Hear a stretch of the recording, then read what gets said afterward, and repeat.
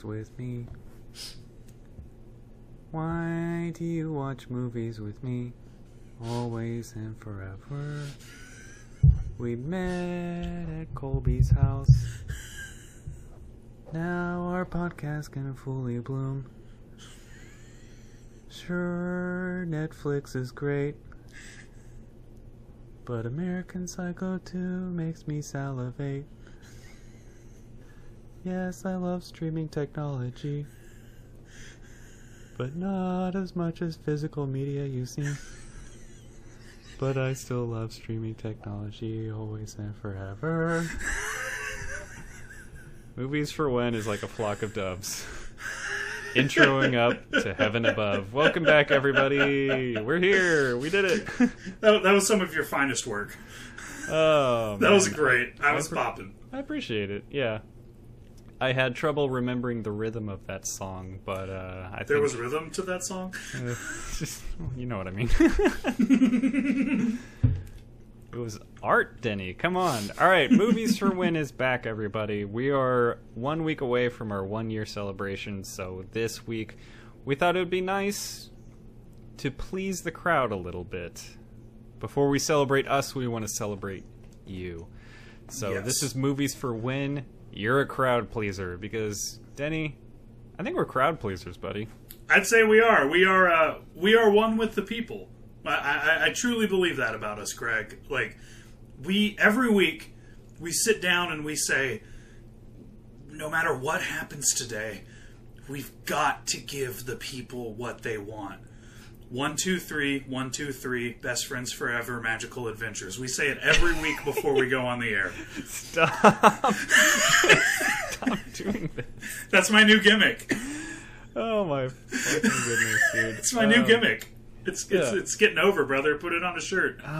Put it on a t-shirt. 1, 2, 3, 1, 2, 3, magical adventures, best friends forever. And then the back just says every week we do this.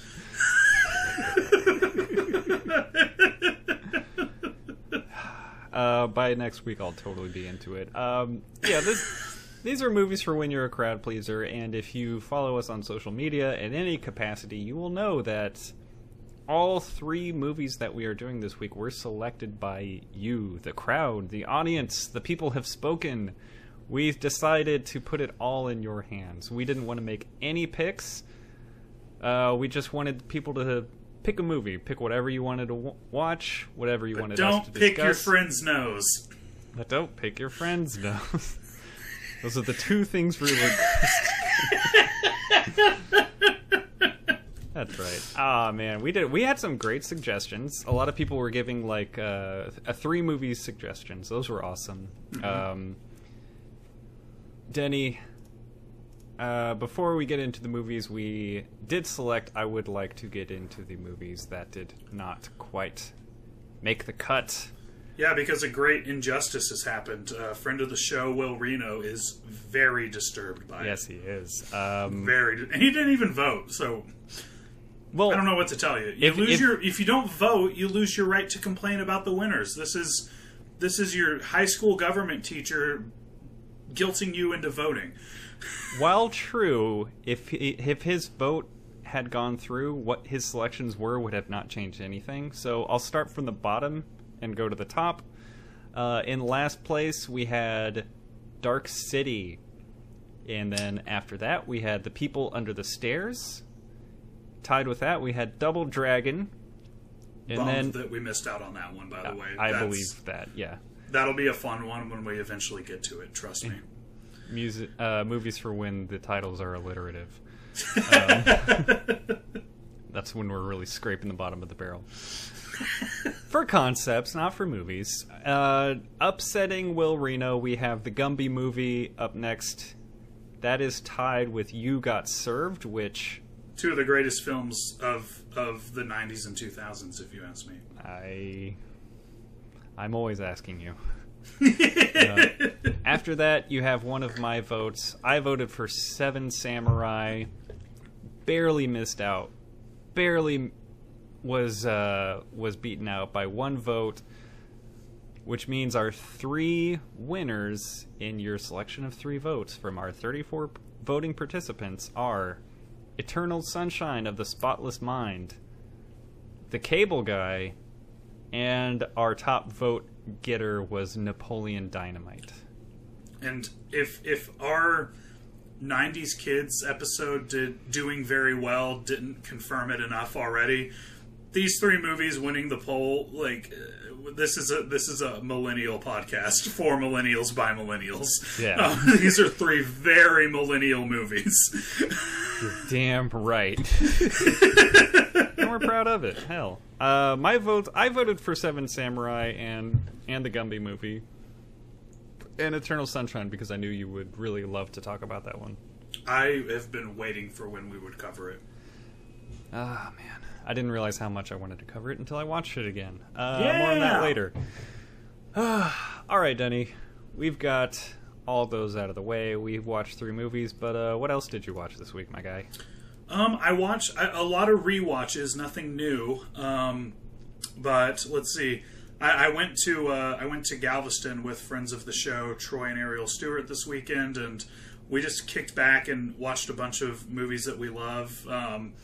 Our watch list included a rewatch of Chip 'n Dale Rescue Rangers, Nice. the movie.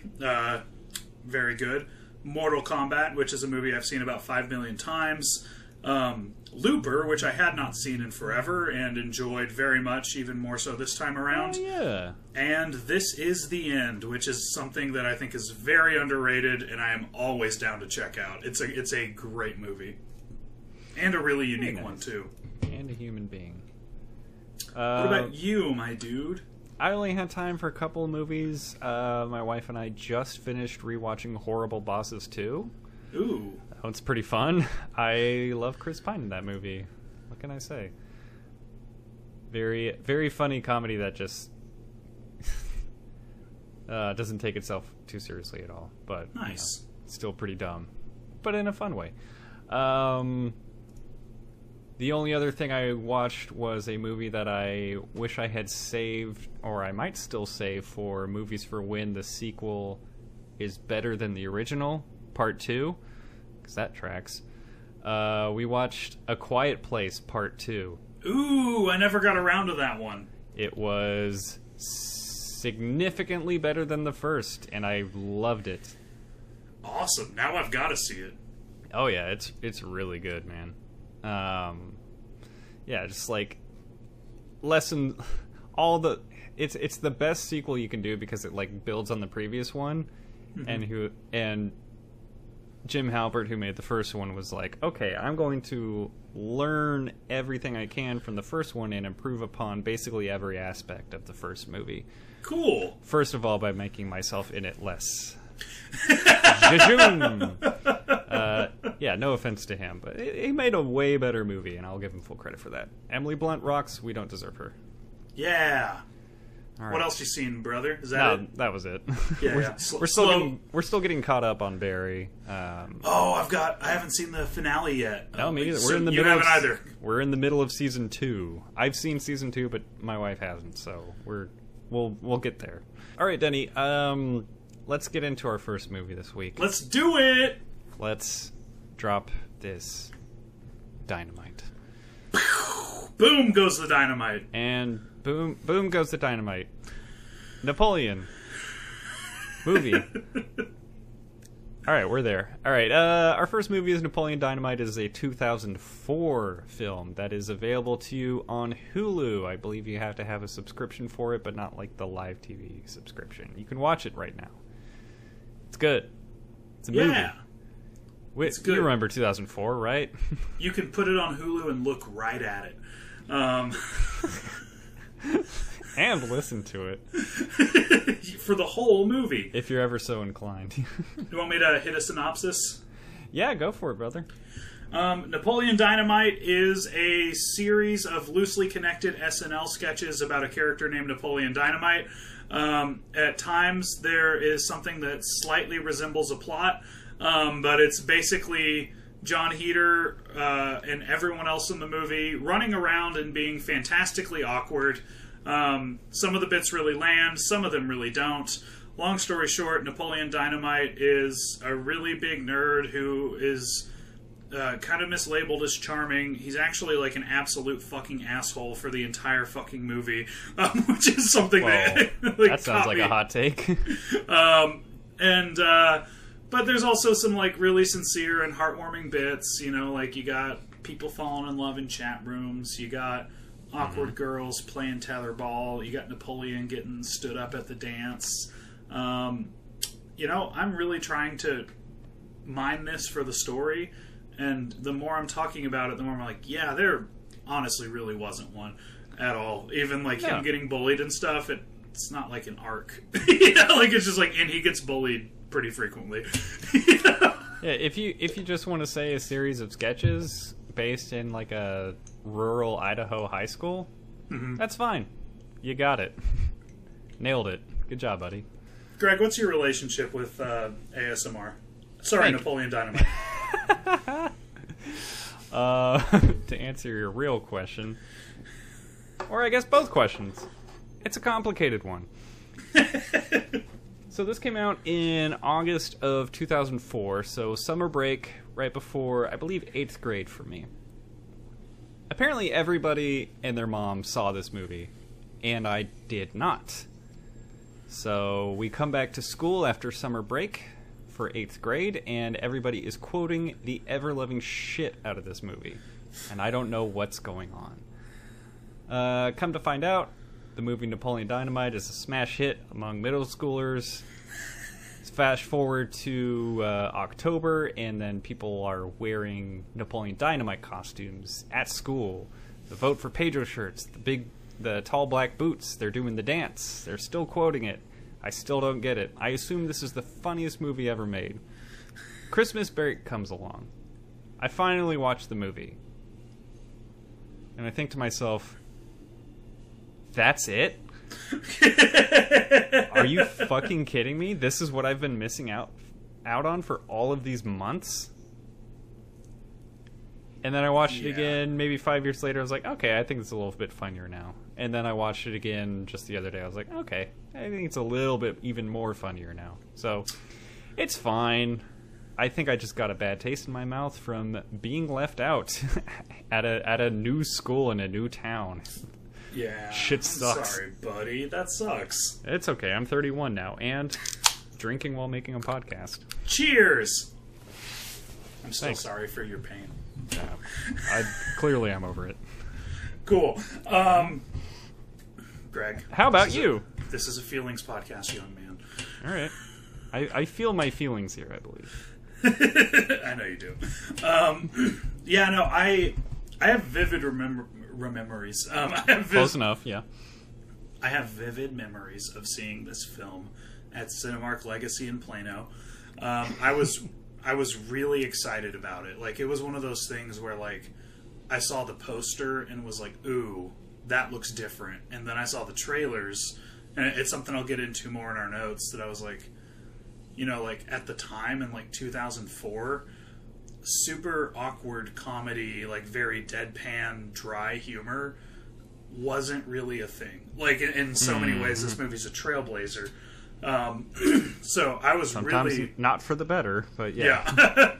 I was really excited to see this movie, and then I saw it in theaters and was like, oh, okay, it's okay, not the like powerhouse I was expecting. Then you know, I worked at a wholesome family environment for a long time, and it was one of the only like completely clean movies that was really popular. I think because Mormons made it, and then I got more into it as we quoted it all the time, and then after like 15 years of not quoting it or watching it, I watched it again this week, and I have mixed feelings on it. But the most important thing about my relationship with this movie is, you may see me now and be like, you're a balding, pear-shaped giant with a mullet. But what you may not know is that in high school, I was a skinny kid with a white afro who danced a lot.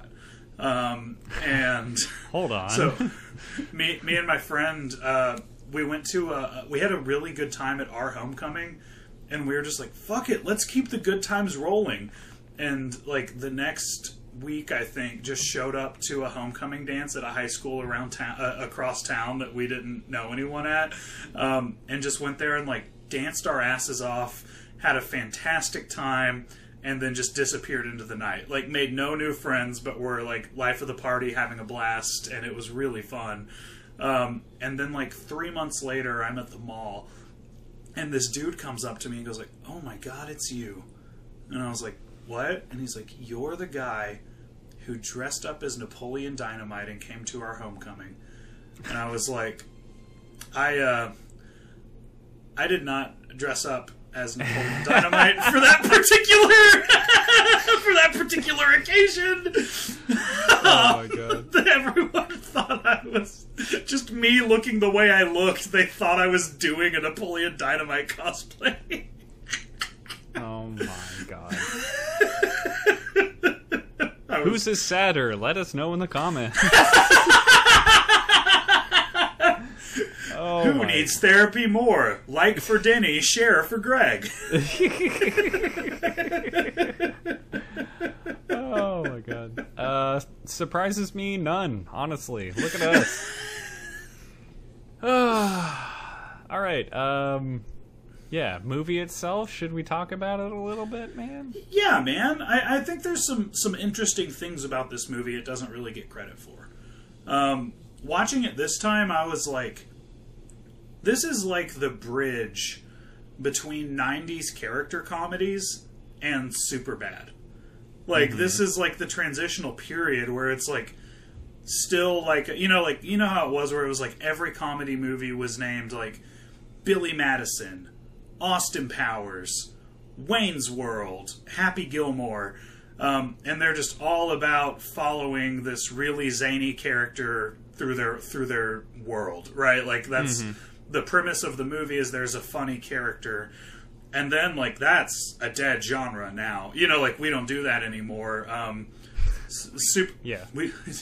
We don't do that in Wakanda. When someone like pitches Billy Madison 2, they just throw up the X and tell them we don't do that. Well, hold on, you're mentioning a legacy sequel. Calm down. But then like Superbad changes the game, right? And it's all about like being very realistic, being very raunchy. Like, I remember being a high schooler watching Superbad and being like, oh my God, someone actually captured how like high school boys talk to each other. It's like, it's damn near a documentary at some parts, you know? Like, and so I think like Napoleon Dynamite was a really interesting bridge, right? Like, between those two genres of, we're kind of done with character comedies. Like, The Love Guru didn't quite work out. That came out around this time, did not. Right? The movie that like, sucks shit? Yeah. Yeah. Did not work. We've still got a few more failed attempts until what we eventually arrive at, which is going to be the comedy style for the next, like, decade. And I think it's a perfect spot in between. And I also, you know what else? I'm ready to commit to this stance. I don't think you would have Juno without Napoleon Dynamite. I think it paved the way. Yep, two overrated comedies. Hey, I like Juno a lot. All right. Right on. Wizard. What? Sorry, my mic is a hamburger. I can't hear you. Oh my God, you're so quirky. That's one doodle that can't be undid, Greg. Wow. Your doggo is prego. Please. If I was a flower growing wild, please stop. All I wanted to be. I don't know. Thoughts on the genre significance of Napoleon Dynamite? Am I just talking out of my ass here? No, you're right. You know, it's harder to have a perspective on that, being that, like, I was 14 when it happened, but, like, in retrospect, I think you're absolutely right. Just, like, those raunchy comedies, or, like, those character comedies that you were talking about, I didn't really watch growing up very much. Oh, okay. Yeah, no cable, I forgot. Yeah, no cable, my parents are the way that they are. They didn't want me watching, like, raunchy stuff, so whatever. But did you at least see Adam Sandler's guest spot on Arthur? If it was on Arthur, I saw it. I just made that up. I don't think he did one. I didn't think so either. My bullshit detector was in the red. Yeah. So what was it like seeing a movie like this? Without the prior knowledge. I don't know. At the time, is that what you mean? Sure. Like when I was 14 watching this movie for the first time, I was just like, obviously, like I said earlier, I was clearly not blown away at all. I thought there were like a couple funny laugh out loud parts of like physical comedy, and those still make me laugh today because they're awesome. What are some of those? Jumping over the fence, shooting the cow. God.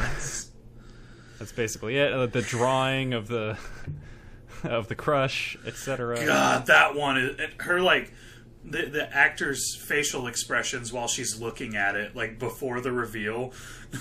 So good, like really sold it. Yeah, but like I didn't pick up on those things. Like I'm waiting.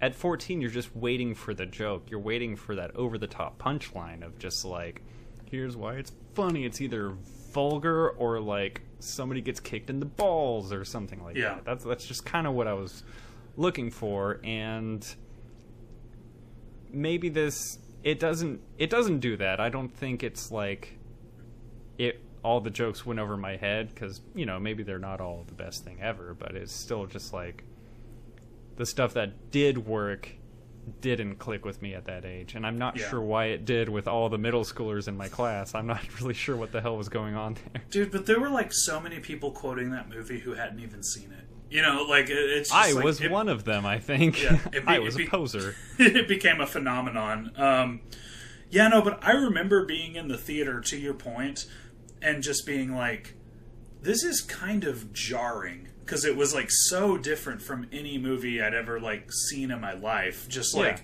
the tone, the pacing, the comedic style and delivery. I'm like, you guys got to realize we barely had The Office at this point. We certainly hadn't gotten around to like Flight of the Conchords. This was a very new style of humor that hadn't really been done in like mainstream American movies before Napoleon Dynamite, to the point that it actually kind of confused me when I was watching it as a middle schooler. I was like, so what? Yeah. Like, what the fuck am I looking at here? Imagine like thinking that, but also not having the context of other modern American comedies at the time. Mm-hmm. Because that was me. Like, I hadn't seen, like, the vast majority of, like, what was funny at the time. So, like, I had it built up in my head like it was all those other movies that I also hadn't seen. Mm-hmm. So it's just like, okay, but, like, this is it? Like, this is the thing? Like, it's a weird relationship with this movie. Mine is, too. Like, I really go back and forth on, like, there's so much that I think is, like, really cool and unique about it. Just for, like, its place in cinema history and for doing some things that really hadn't been done before.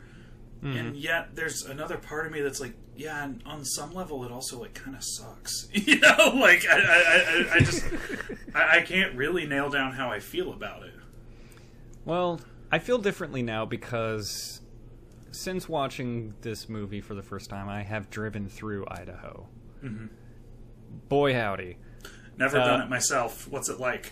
It's exactly like what you see. It's just, it's kind of pretty, but then you just go and pass by all these, like, small towns, and, like, you're just, like, on a long trip, you're on the highway, you see this vast expanse of nothingness, and then you see, like, a small town, and you're like, what are the people that live here doing? Yeah. And what I pictured in my head is actually this movie now. And I don't think I'm that far off. Just shoving tater tots in their cargo shorts and walking around town. Tot pockets. Yeah. That was good! Holy shit! Were you sitting on that? No, I wasn't sitting on those tots. That was good. That was real good. Like, I think I appreciate it more, like, just the perspective I have is of, like, just these tiny towns that are out in the middle of nowhere America, and they still have like these little microcosms of like, it's like pseudo Mean Girls, because you got like, even at this little podunk town, you've got your popular kids and all this traditional high school stuff, but it's still just like, that's like 4 or 5 people, and then you've got like this FFA program, and you've got like, I don't know, it's interesting to see the different types of people in this movie. Yeah. And they're all way more understandable to me now. Well, I liked that. Like the jocks and like the beautiful people of the town, like of the high school, they still looked kind of like small town people. Like it's like there's stiffer competition in a big city for who's going to be like the hottest people in school. Like these. Mm-hmm. These are people who might have like lost out in a Cincinnati or a Dallas, but they got to be the bullies, like because they were a little bit better looking and had nicer clothes than most of their friends. But I don't know that they could have cut it in a bigger city. They might have got bullied. Maybe so. They'll never know because they grew up in this little bubble, I guess. Yep, and they'll probably never leave it. That's right. I was really impressed with the opening titles. I thought those were really well done and creative and engaging, and just a fun way to kind of acclimate people to the movie they're about to watch. I wish it kept that same visually creative energy. Like I felt like that was something that was kind of missing, was this this enthusiasm that it showed for itself in those opening titles. I was like, ooh, I'm about to watch like a really well thought out, like I was like, this is like, am I about to watch 500 Days of Summer or something? Like this is I thought you were about to say you were pining for more visual exploration of rural Idaho, and I was like, Denny, I don't think you want that. No, I just that's meant a good like point. That's more like quirky creative stuff, a little bit Wes Anderson-y, but not full Anderson. Kind of like Wes Anderson meets The Office, like that. Honestly, that's kind of what this movie was. But not the good parts. Hey. Sexy Phyllis. What do you got, Greg? What are your thoughts? Give me a lead. I kind of want to get to what you were talking about a little bit with Napoleon. I had in my notes here that he is a compulsive liar, and that gets out of hand and a little annoying at times. Yeah. Napoleon kind of sucks sometimes, huh? Dude, it was like, honestly, hard to feel sorry for him sometimes, because he's such a like fucking asshole to everyone he interacts with for the entire movie, and like I get it, it's like it's his defense mechanism, but we never really see any sort of like dynamic emotion from him that like really makes us care a little bit more about him. Like I'm like, yeah, you're like a really volatile and irritable lying dickhead, and my sympathy for you is only going to go so far. You're a kid who gets bullied and takes that energy and immediately gets excited about the first person of lower social status than him that he can be mean to. And, instead of being like, this is bad, he's like, all right, time to find someone lower on the totem pole than me, because I just don't want to be at the bottom, right? Mm-hmm. It's really, honestly, everyone in this movie other than Pedro and Deb are very unlikable characters. Pretty much all of them. Oh, LaFonda rules. I love her. LaFonda rules. I like Kip. Kip's fun. Kip's fun, but he's You don't like Rex Kwon Do, sir? Rex Kwon Do seemed very out of place in this movie. But I do love... Are you talking shit about him because he goes home to Starla every night? I'm not talking shit about him because his infatuation with his Stars and Stripes Zubaz pants is very endearing to me. But even Kip's a little more charming than Napoleon because he's much more meek. He's also a fucking dickhead. He's an asshole. He's an asshole to everyone. He's always being mean and rude, and it's like a bunch of bitter people hanging out together for most of the movie. Just bitter, resentful people. Yeah, well, look at their grandma, She... running off to the dunes and telling them to make a dang quesadilla. Like they're just everyone's dismissive of one another, and I think you're right that everyone's just an asshole, but I think it's just a product of their environment. You ready for more deep dive of character Yeah, no, character depth in Napoleon Dynamite? It tracks, you know, like it's like, yeah, if I was what the people voted for. If I was a teenager under the authority of Uncle Rico, I've got to think I'd be an asshole too. And you know what? I was a fucking asshole when I was battling some Uncle Rico adjacents in my childhood. So it's not that I'm like if I met these kids, I'd like want to comfort them. You know, like I'd want to like have empathy for them. But I don't know that I want to watch them be dicks for 90 minutes. You know, like if these were like real people that I knew, I'd want to like be very caring and kind, and you know, hopefully connect with them in a way that's reparative and restorative. But just watching them run around and be assholes got a little bit old, especially when I'm like, hey, Deb is better than all of you. You keep being mean to her. I'm kind of rooting against you. I hope she gets with Pedro. Like, they belong together. Deb and Pedro, ship them, OTP. I love them. Oh, that goes to say, when they were giving everyone, like, just kind of some victory moments to wrap it up, I first of all didn't understand why Uncle Rico got one, because he was just a fucking absolute abusive slimeball the whole movie, and who couldn't move on from the past, and then they just give him a win, and I'm supposed to feel happy about it, but it's quick. But man, I will say, dude, I think you know I'm a pretty big fan of a good roll credits. Oh, yeah. That tetherball scene with Deb, the only time in the movie I actually really kind of felt something was when, you know, like, Deb comes up to him, agrees to play him in tetherball after he got rejected by, like, the popular girl earlier in the movie.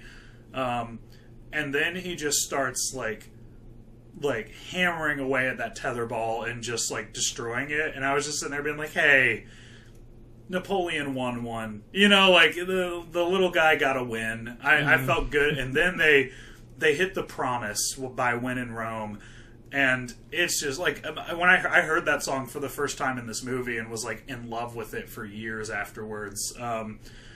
That was a really oddly fitting roll credits for this movie. Like, I don't know why it worked, but it really did. What were your thoughts on the kind of closing moments of the movie? We can jump back. I'm not trying to wrap up. You know, I was just like, this is what came to my mind. That was good. I really liked just that long pull-out shot of them playing tetherball together, because it was, you know, whether they like date or not, whatever. It's just like I feel like he has the potential of finally having like a real friend that he doesn't have to like talk shit with and like be rude to, like he kind of had been with her.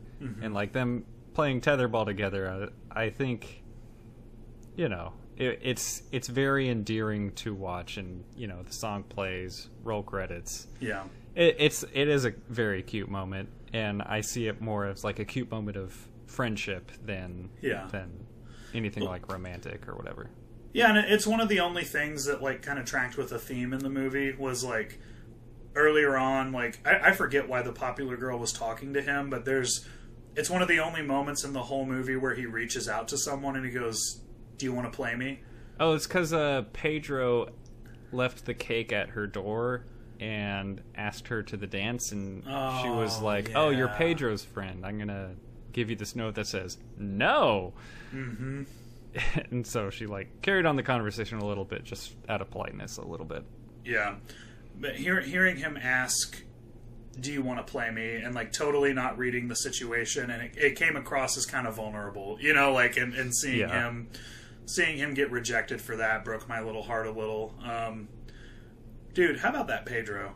What a confident, inspiring young man Pedro is. Dude, I love him. Man, he's like great. I love Pedro. I love his family. Los primos, man. Dude. Pedro's cousins. He's just got such a strong, sweet hookups, supportive family that vote for Pedro on their side of their lowrider. Like it's it is funny to see like those characters interact silently with others, and it's also endearing, like how supportive they are. I love it. Yeah, no, It's they nice. rule, man. They show up on the horizon at the 11th hour to get Napoleon to the dance. You know, like it's cool, man. That was awesome. Efren Ramirez is the name of the actor, and I'd really love to see him get more work. He's in season 2 of Eastbound and Down, and he's really good. Oh yeah. He's great. Whenever he shows up without a mustache, though, I never recognize him. I'm always like, who? I know this guy. Oh my god, it's Pedro. You know, like that's... Well, he's the only kid in school that can grow a mustache. Yeah, a couple days. Only takes him a couple days. What a flex. Oh man, What a flex. I can't grow a mustache, and if you give me weeks, and I'm 31. Pathetic. I did want to say, you know, I know a lot of people are waiting for this. They really want to know. I had trouble getting an identification on the wrestling figure that Napoleon dangles out the window of the bus. Oh my god. I believe I'm so sorry. I wanted to ask. I believe it to be from the bootleg dollar store line called Wrestling Federation, made from stolen molds from Extreme Championship Wrestling. I paused it a lot. It looks like the body of Little Guido. The head, I'm going to assume, was Lance Storm, but I'm not positive. It was hard to get a really good look at it. But I can confirm that that's definitely a bootleg wrestling figure. The hard thing with bootleg wrestling figures is they're really hard to track online because there's just a lot of bootleg shit out there. But I believe that is from the Wrestling Federation line. And I can all but guarantee that was a stolen mold for a Little Guido body. Not that anyone asked. The insight that you have just brought is the most powerful and important that you've ever brought to any movie. Thank you, Greg. This meant a lot to me, and I really appreciate it. Thanks, Greg. It's a question that I didn't think to ask, but I wish I had. That was beautiful. Thank you. I gave it all the care of Trisha's upper lip shading. I really, I did a lot of pausing, rewinding, and vigorous Googling, and I got as warm as I could get before I was zooming and enhancing. Yeah, there's just not a comprehensive list of these bootleg toys on the internet, but I got enough, and I got some granular, zoomed out shots that I couldn't enhance enough. That I was like, all right, this is the style of this series, and I think I can place it in this photo, but I can't get close enough to really confirm details. So, yeah, awesome. I was pretty. That was actually something I never noticed before, which you would think I would. You know, but it was very obviously a wrestling toy of some sort. So, yeah, I did my best. Incredible. Well, Denny, the only other note I really have is, damn, dude, the song "Time After Time" fucking rips. Oh, dude, I don't care what genre you're into. I don't care what music you like. I don't care what era you're from. Time After Time is a good ass song.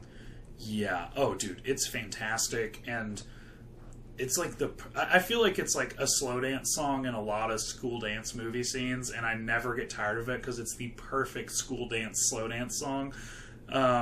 Dude, that whole awkward 80s school dance happening in the 2000s is very much my energy. That whole scene, that really that kind of brought me back into the movie when it was losing me a little bit. Yeah. Well, I think it's 80s themed because it's a town kind of stuck. Yeah. It doesn't feel like it's moving forward very much, so I think a lot of the 80s stuck around because it's just small rural town, and that's the best you're going to get. I used to work in adolescent services in some rural towns, and I would go to the schools and stuff like that. Let me tell you, man, it's like time travel. That's probably the most accurate thing about this movie, that I was like, dude, I feel like I am in 1966. It's insane how untouched some of these smaller towns are. You know, like, not to knock it or anything like that, but it was just so, like, I had no idea that this was going on, like, 30 minutes from the city I live in. You know, like, if you just drive a little bit out of the city, and I just got to see, like, the life of those towns a little more intimately, and I'm telling you, like, it's legitimately, like, you could almost, like, sell it as an attraction, how time travel-y it is, you know? Like, it's really, I think surreal is the word I would use to describe it. It's very surreal. Dude, I believe it. It's... I've seen this one before. It's a classic. Hey, it's a rerun. They told Denny in 2020. Denny Taylor in Back to the MHMR. A recent graduate Danny, time travels to a state-funded mental health agency from 40 years ago. Mr. Taylor, have you seen that new Spider-Man movie? Yeah, it was pretty fun. Tom Holland. Who's Tom Holland? I'm talking about Tobey Maguire. I think it's going to redefine the genre. Sandman looks like a great villain. Can't wait for that. Oh my goodness gracious! All right, let's quit making fun of small town people in general, and you want to do. All right, real quick, the last thing I had, I didn't know this movie had a post-credit scene. Oh, I forgot about it. I watched the whole credits just to listen to The Promise, and I was like, oh my god, what? I didn't know it existed until last week. I was watching it on Hulu. I was like, weird, this is like a 9-minute credits? Something's afoot. Yeah. So like fast forwarded, and there was like a whole wedding scene with Kip and LaFonda, and it was awesome. It was one of the best scenes in the movie. I'd argue the best. Like, the best scene in the movie, and honestly dialed up the ridiculousness in a way that I think was a little bit needed. You know, like, it just, like, it gave us what we wanted. Like, I think that should have been part of the film. I do too. Like, show 30 seconds of credit and then get into that, and then show the rest of the credits. That's what should have happened. Well, and it's not like one little bit. It's like a whole scene. It's a long scene. Long. Yeah. It's extended. You get, like, Napoleon. Oh, my God. John Heater's performance in this movie, I think, is overrated by a great deal. Like, I just don't think his delivery... Physically, he sells the part extremely well, but I think his delivery of, like, most of his lines are not that great and don't really land that well. But seeing him ride in on a horse, it's just like, oh my god, he, like, the way he rides that horse, he looks like somebody would do a Muppet riding a horse. No, it looks like a dummy stuck up there. He looks exactly like a Muppet. Yeah. It's fucking perfect, and it's the funniest thing he did in the whole movie. I legit should have been part of it. I legit thought that it was a body double dummy, like, until I got a real good look at it, and I was like, nope, that's a real human on that thing, because it's not moving. He's not moving like a human moves. Like, Muppet is perfect, all bouncy, like Kermit getting all excited, you know, like. Whoa. Yeah, for sure. Like, that was. Oh, I love that part. But yeah, that's my last note. I didn't know there was a stinger, and I think it salvaged this watch through.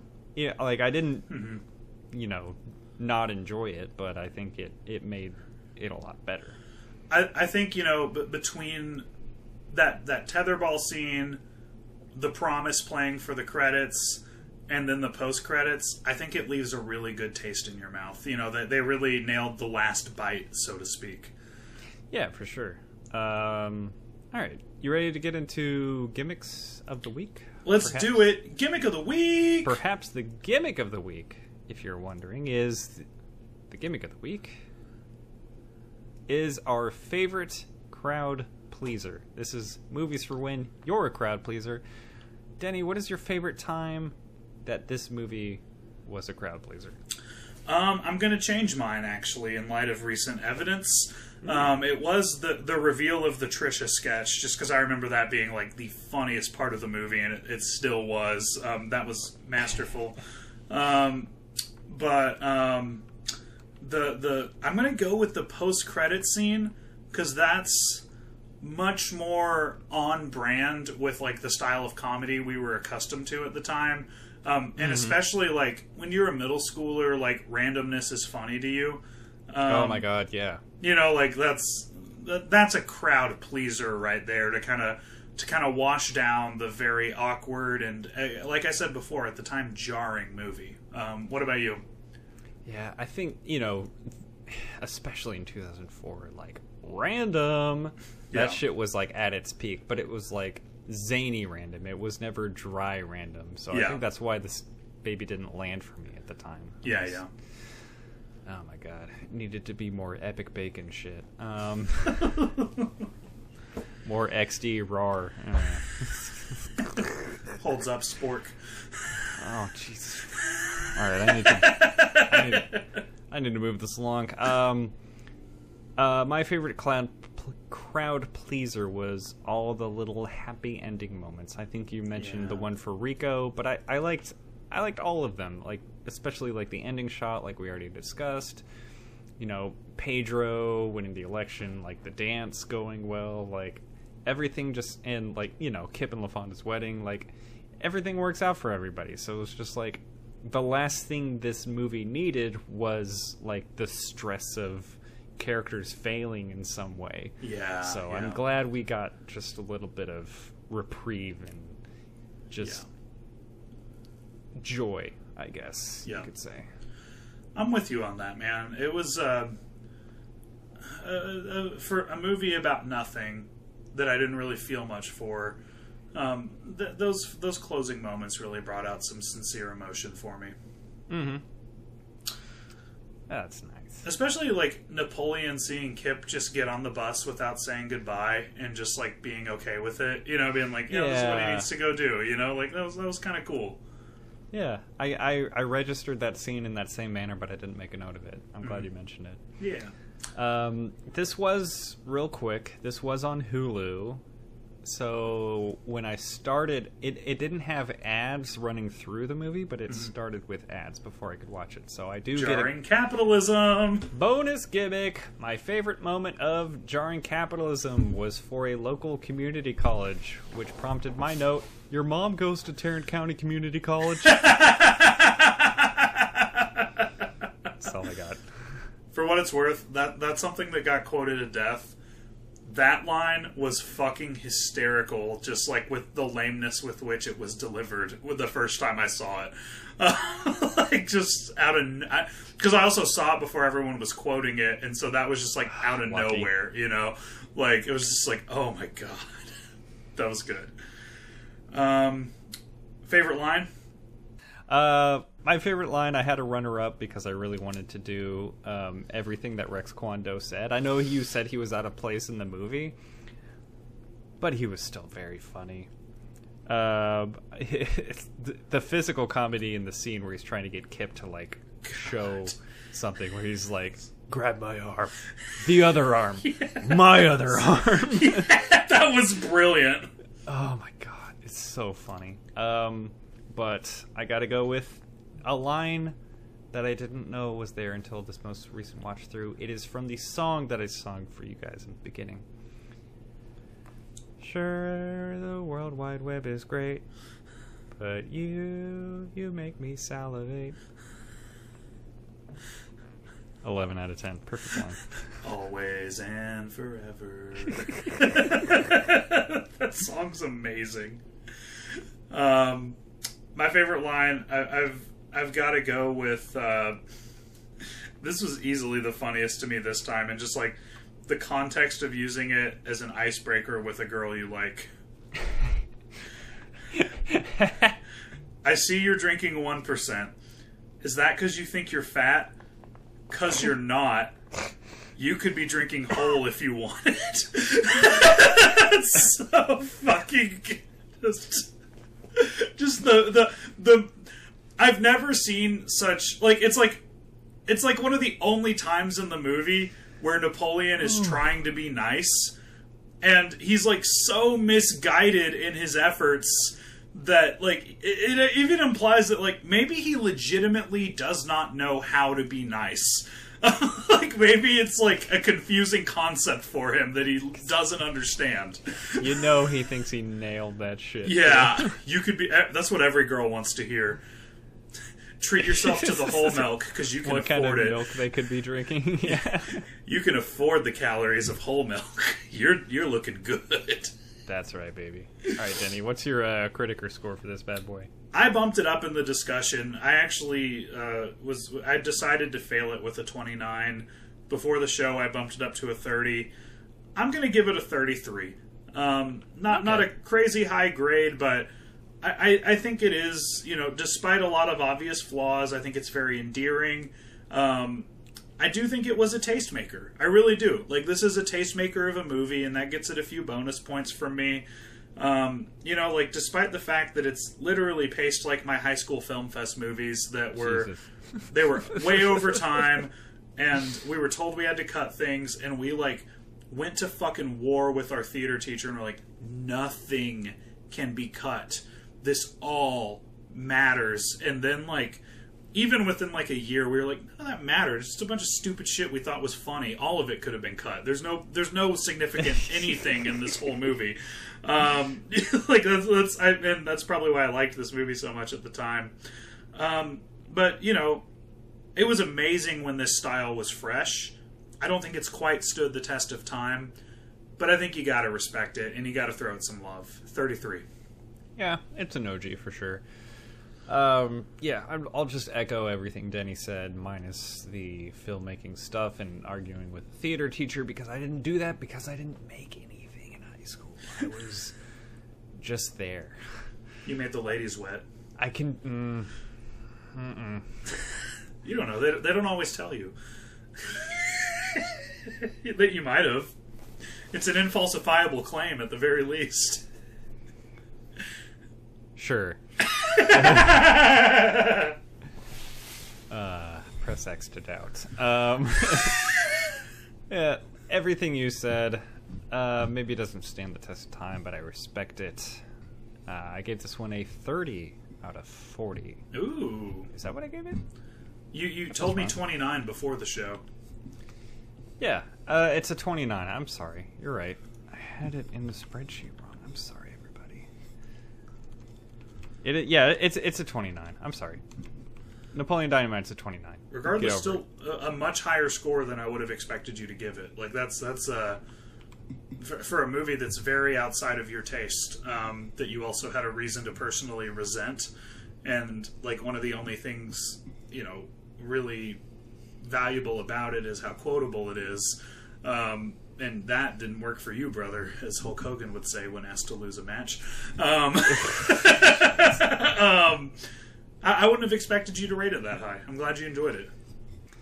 No, I hear if you actually slip the guy like $50, though, he'll get you all the seamless edits. Ooh, but isn't that like a felony? I'm just joking.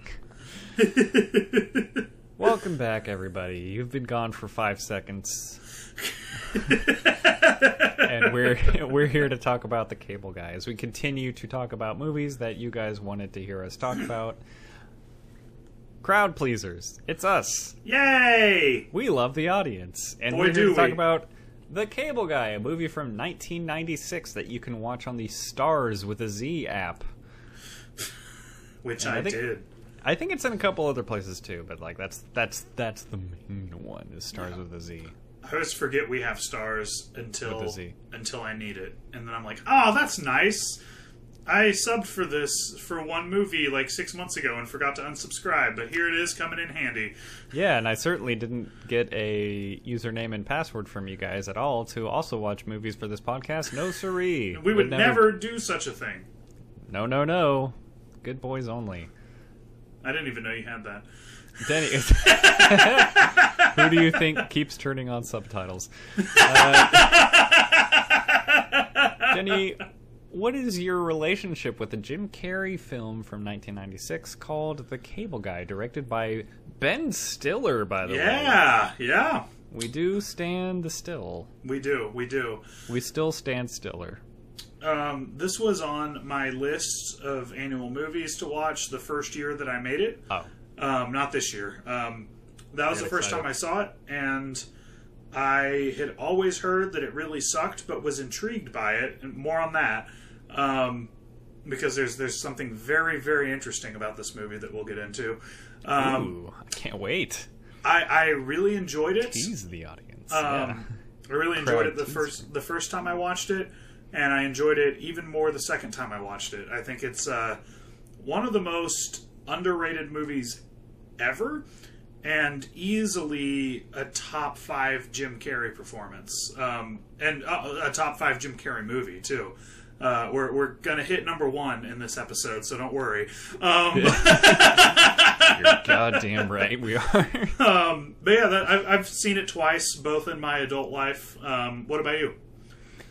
I had never actually seen this movie. Oh shit! We were family friends with some people from church when I was growing up, and like they had 3 daughters that were older than my brother and I, and they would babysit us, and we would like go over to their house and everything, and they had a VHS copy of this movie, and like I just saw it once or twice like on the shelf, and I was like, oh, this is obviously a horror movie. I'm not watching it. And then I never watched it until yesterday.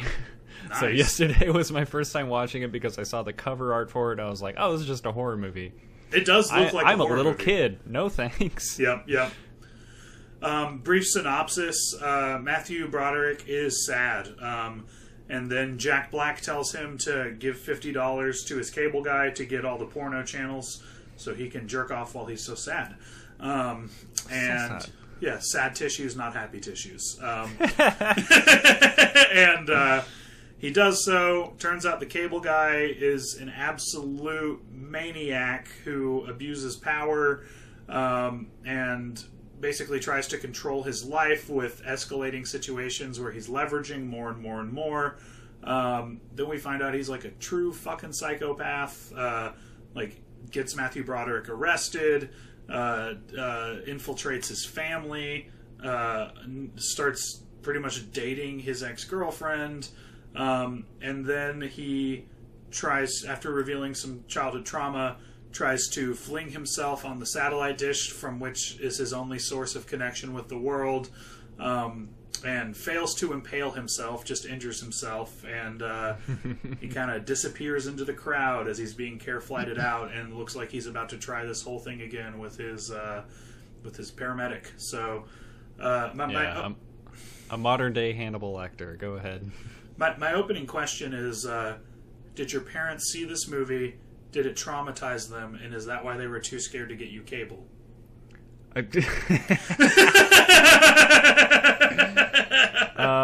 I'm seeing my parents on Sunday, and I will ask them if they've ever seen this movie. Cool. No. Yeah. I think I know the answer, no matter what the truth is. Yeah. So, you're on to something. I think we all know you're scared of old, what's his name? Chip. We all know that you're still shaken up, and I'm here to tell you, Jim Carrey, there's no such thing as Jim Carrey. There's no such thing as He doesn't Jim exist. You're safe. Jim Carrey isn't real. He can't hurt you. So this is the interesting tidbit about this movie I wanted to get into. Oh, thank God. Yeah. Please. So, there was a smear campaign from the industry for this movie, and it's what industry? The movie industry? The movie industry, not the cable industry. And it's part of why it has a reputation as a bad movie, because at the time, Jim Carrey got paid more than any comedy actor had ever been paid to do this movie. So they were pissed that they were essentially raising the price tag of all leading men in comedies, because Jim Carrey was such a hot property at the time that he made more money than anyone had ever been paid to do what he does. So the film industry started collaborating to spread disinformation that this movie sucks and you shouldn't go see it because they wanted it to fail, and then they wouldn't have to pay comedy actors that much anymore. And I think that on some level it worked. I actually haven't looked up the box office for it. I think you're right. I feel like I have heard this story before, because this came out in 96, and this was like hot on the heels of like 1994. Jim Carrey might be the most successful year of any actor in history. Like, we'll have to maybe like take a look at Tom Hanks's career or something. I mean, but like, I think The Rock is going to be in there. Well, just like, hold on. Let me read you the movies he was in. 1994, Jim Carrey was in Ace Ventura, Pet Detective, The Mask, Dumb and Dumber. Wow. And I think those all came out within like just a few months of each other. God, that's his year. Hit after hit after hit, like that all is coming insane. out at the exact same time. And like, and then 95 we get an Ace Ventura sequel, and then we get Batman Forever where he played the Riddler. Like Ace Ventura and like all these movies just propelled Jim Carrey to his absolute peak. And then The Cable Guy in 96 was his next thing. Yeah, I see why the price tag was so high, and why maybe the movie industry was like, maybe we don't want your quote to be that high, even if the movie sucks. I still get paid $2 million. It's funny because I don't know this off the top of my head, but I'm pretty sure the quote was $2 million. I'm pretty sure that's what it was. That's just working from memory, though. The budget was $47 million. Domestic gross was $60 million. Worldwide gross was $102. So I'm definitely glad it didn't completely succeed. Far from a failure, but I think Jim Carrey in the mid '90s, you would have expected it to do buku bucks. Like absolutely insane numbers. Starting with B's kind of dollars. Yeah, and I do remember. Like I know a lot of people who love this movie. I know a lot of people who've been like, "Oh, I heard it's trash." I do think listen, I'm not going to say it's one of the best movies all time, but it's pretty damn far from trash. It's a really good movie, man. Oh, 20 mil. Jim Carrey got paid $20 million. Wow, that's significant. Oh my god! Hey, good for him. Get that bag. Whatever, dude. Fuck it. Just hell yeah, that rocks. Matthew Broderick was paid $2 million. I'm not sure this was before or after his the time he killed 2 people while driving drunk. I don't know. I'm glad you brought that up. This IMDb trivia says when Jim Carrey was negotiating his $20 million, he insisted that his attorney and 2 managers all wear Ace Ventura dressing gowns so as not to lose their sense of perspective. Holy sh! Is that the most Jim Carrey thing you've ever heard? Of course it is. I gotta read more trivia about like Man in the Moon though, for sure. Oh man. Well, yeah. You want to get into the movie real quick? Let's do it, man. Let's do it. It's a movie. Let's talk about it. Yeah. Yeah, Gen Z will have no clue what the fuck this is even about. Yes. This is just like a series of antiquated and outdated tech and like just things. It's just like, you've got cable. Like the whole premise of the plot is based around like installing cable. Yeah. They're not going to know what that's about. Answering machines. You got pagers. You got Matthew Broderick. Nobody's going to know what the fuck is going on. If you show this movie now. And yet, and this is what I love so much about it, because in so many ways it's so dated. I go back and I watch Ace Ventura, and I'm like, I can't believe I in the world thought this was like the funniest thing ever made. Like, holy shit, this did not age well at all. Mm-hmm. I go back and watch this, and I'm like, every single joke landed with me, man. Like, it really did. Like, I thought it was a very time-tested movie. I thought it was really, really funny, despite how insanely dated it was, and I didn't see it until I was like 28, so that's not just the nostalgia talking, you know? Yeah. That was recently. How did the comedy land with you? Not super strong. Well, Greg, this movie was fairly inaccessible to you. I mean, there's DW wasn't bothering people. That I'm not going to pay attention to that sign because I don't know how to read. You didn't like the comedy? No, it was fine. My problems with this movie are not with the comedy. Okay. What are your problems with it? Tone. That's about it. I like you were saying, you had heard from a bunch of people that like, oh, I heard that either like, oh, I think it's underrated and I love that movie, or I heard it sucked. I had never heard anything about this movie. I didn't know what it was about or what was going to happen. I didn't know jack shit about this movie until I watched it yesterday. So I had zero expectations.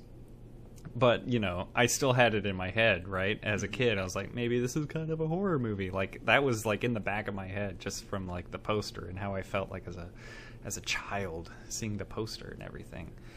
So, like, I didn't know what I was going to get. And I feel like this movie...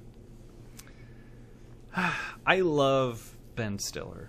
I do, too. I love seeing him in everything. Like, we praised him in... was it Fat Camp? That was something name of the movie. Heavyweights. Heavyweights. Fat Camp, the movie. That's embarrassing. It wasn't that 90s. They did refer to it as Fat Camp frequently in the movie. I'll give you that. Just for that, chunky fucking boba. Kids rated PG coming this summer. That movie, yeah. That's a chunky. Yeah, like him in Heavyweights. Like, I just love Ben Stiller. Every time he's in something, I'm laughing, and I like the stuff he makes as well. Just this one didn't really work for me, and I just think I don't want to like go too far ahead in like discussing the narrative of this thing, but it's just like it doesn't commit to the kind of tonal shift in the movie hard enough. Like, I don't really understand completely like what it's going for or how I'm supposed to be feeling about what Jim Carrey's motivations are. Like, I understand them, but I feel like the movie is extremely unclear on how I'm supposed to feel about them.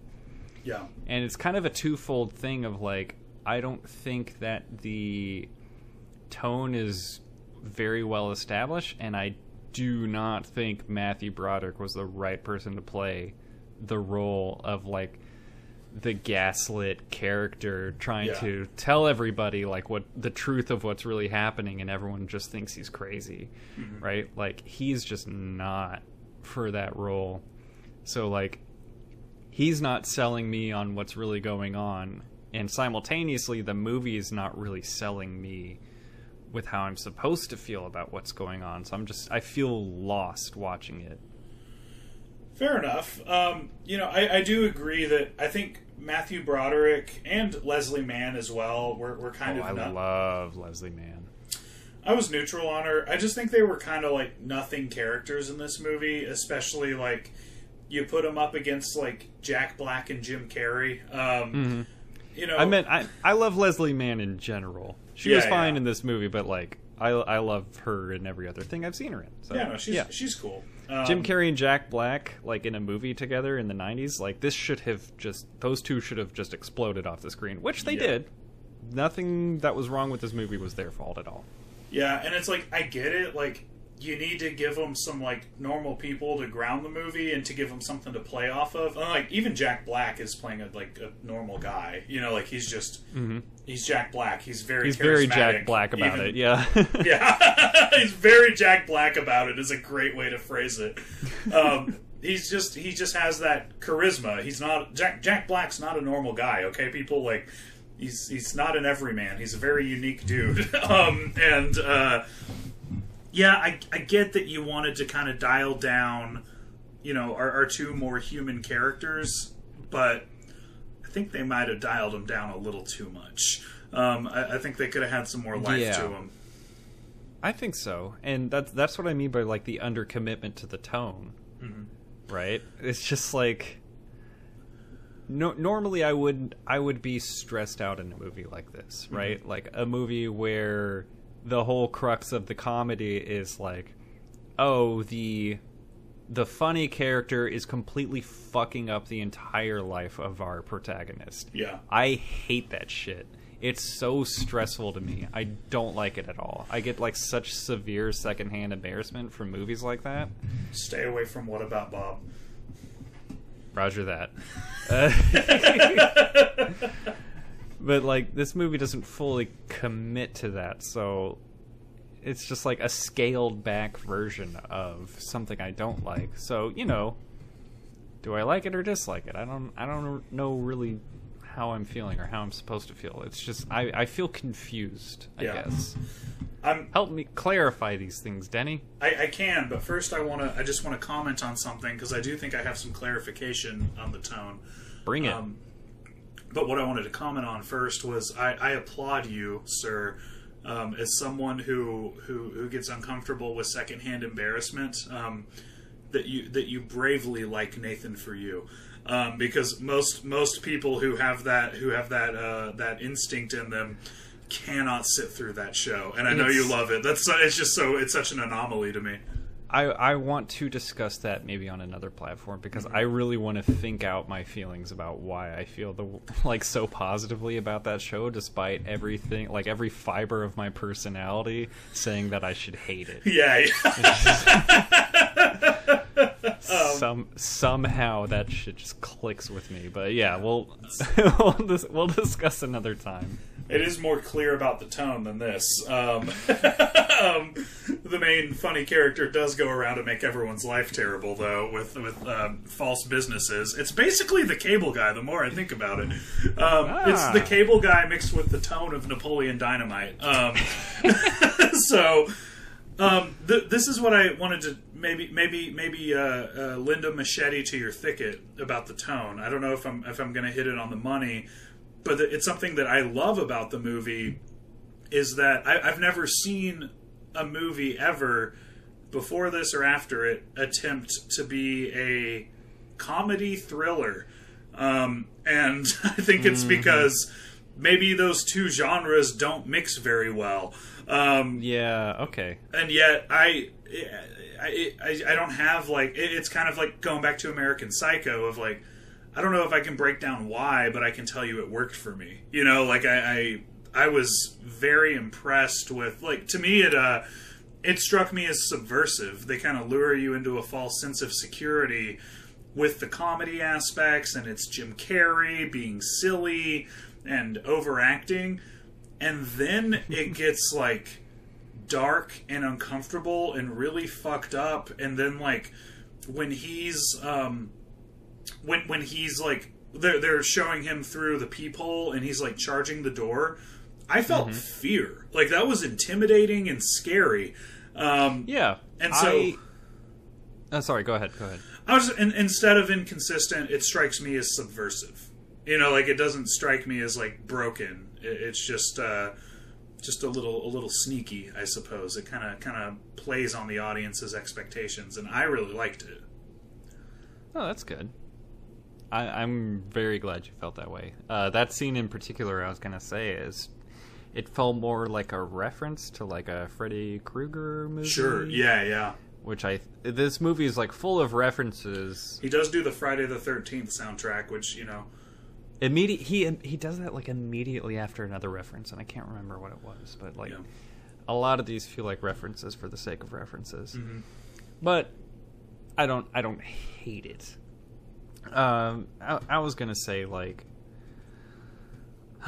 yeah, it is subversive, but I feel like I need to be invested more in at least one of the characters before you start like switching genres or like uprooting my expectations of what I'm getting, because I think I'm getting like for the first hour I was like, oh, little did I know this is actually like a classic movie of unlikely friendship and like the it's like an Adam Sandler movie where like he plays just like this guy that everybody loves, but like our main character just can't stand him because he's so annoying, and then they just end up friends at the end. Which isn't something I particularly like all that much, but I thought I was getting that, and then it just takes this turn into the thriller that you were talking about, and I feel like I didn't get properly invested in the first bit, so I was more confused by this, like the last 30-40 minutes of it, if that makes sense. I think that's fair, and I think, a critique I would give the movie is to do what they were trying to do, to make it like really work, to take it from like, hey, a niche weird guy like Denny who loves TV so much that it's not that hard to please him, if you make a movie about TV culture. I think something that would take it from generalized good to great territory would be like, this was a story that cheers. This was a story that demanded... Oh, okay, here come the cheers. Here's the build-up. This was a story that demanded... Cheers. What, Denny? It demanded a less surface-level approach. And I think that's their error, is like... They tried to keep it like those 90s Unlikely Friends comedies. And that works in the beginning, and it's not the best one of them, but it's okay, right? And then to me, I'm like, oh, this is getting really interesting when it starts getting dark. But I think they still stuck to that same superficiality, and the whole movie feels very 90s glossy, and I think visually you could have given us a little more to indicate the tone change other than rain. I think... we do love 90s glossy, but yeah. Yeah, I love it, but it's also hard to care about it, because it just, like... It brings me into this... this very rose-tinted time in American culture where, like, everything was just coming up roses, and the American people are completely unaware of all the horrible things happening in the world because they're isolated in a tiny little bubble of prosperity. And, I think this is a deeper script than that. I really do. And I think a lot got left on the table with the character Chip. I think there was, and it's a movie about him, right? That's the thing. Matthew Broderick is the protagonist. Mm-hmm. What's the movie called? Godzilla. No, Greg. Oh, the cable guy. Fucking idiot. Do you even pay attention while we do this shit? Oh, I'm sorry. Matthew Broderick's the protagonist, but the movie's called The Cable Guy. Uh-huh. And the movie is about the cable guy. And yet we're seeing it through Matthew Broderick's eyes, and we only know what Matthew Broderick knows about Chip, right? Maybe it would have worked better from Chip's perspective. Because there's a lot to sympathize with him about, but also a lot to reprimand him about. And if you're making Joker, you're twisted, first of all. Ooh, twisted! I'm gonna get damage tattooed on my forehead. There's a way for that to work, right? Like, there's a way that it can really resonate with a lot of people.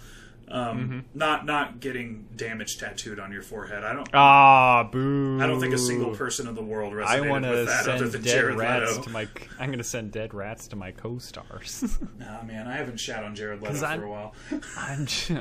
Maybe it's time, buddy. We had him in 2 movies a couple weeks ago. 2 movies where he did good too. He did good in those movies. I had to give him his props where they were due. Yeah, I guess so. Those dead rats weren't props. Yeah, I just think there's maybe a different approach to this same movie that could work a lot better, or at least like it's a good is the enemy of great thing. I've been clear that I'm very appreciative of this movie and it works for me, but I can recognize and validate that maybe I bring a unique perspective to the table, and maybe that's not a universal experience, right? Like, I can see why it wouldn't be.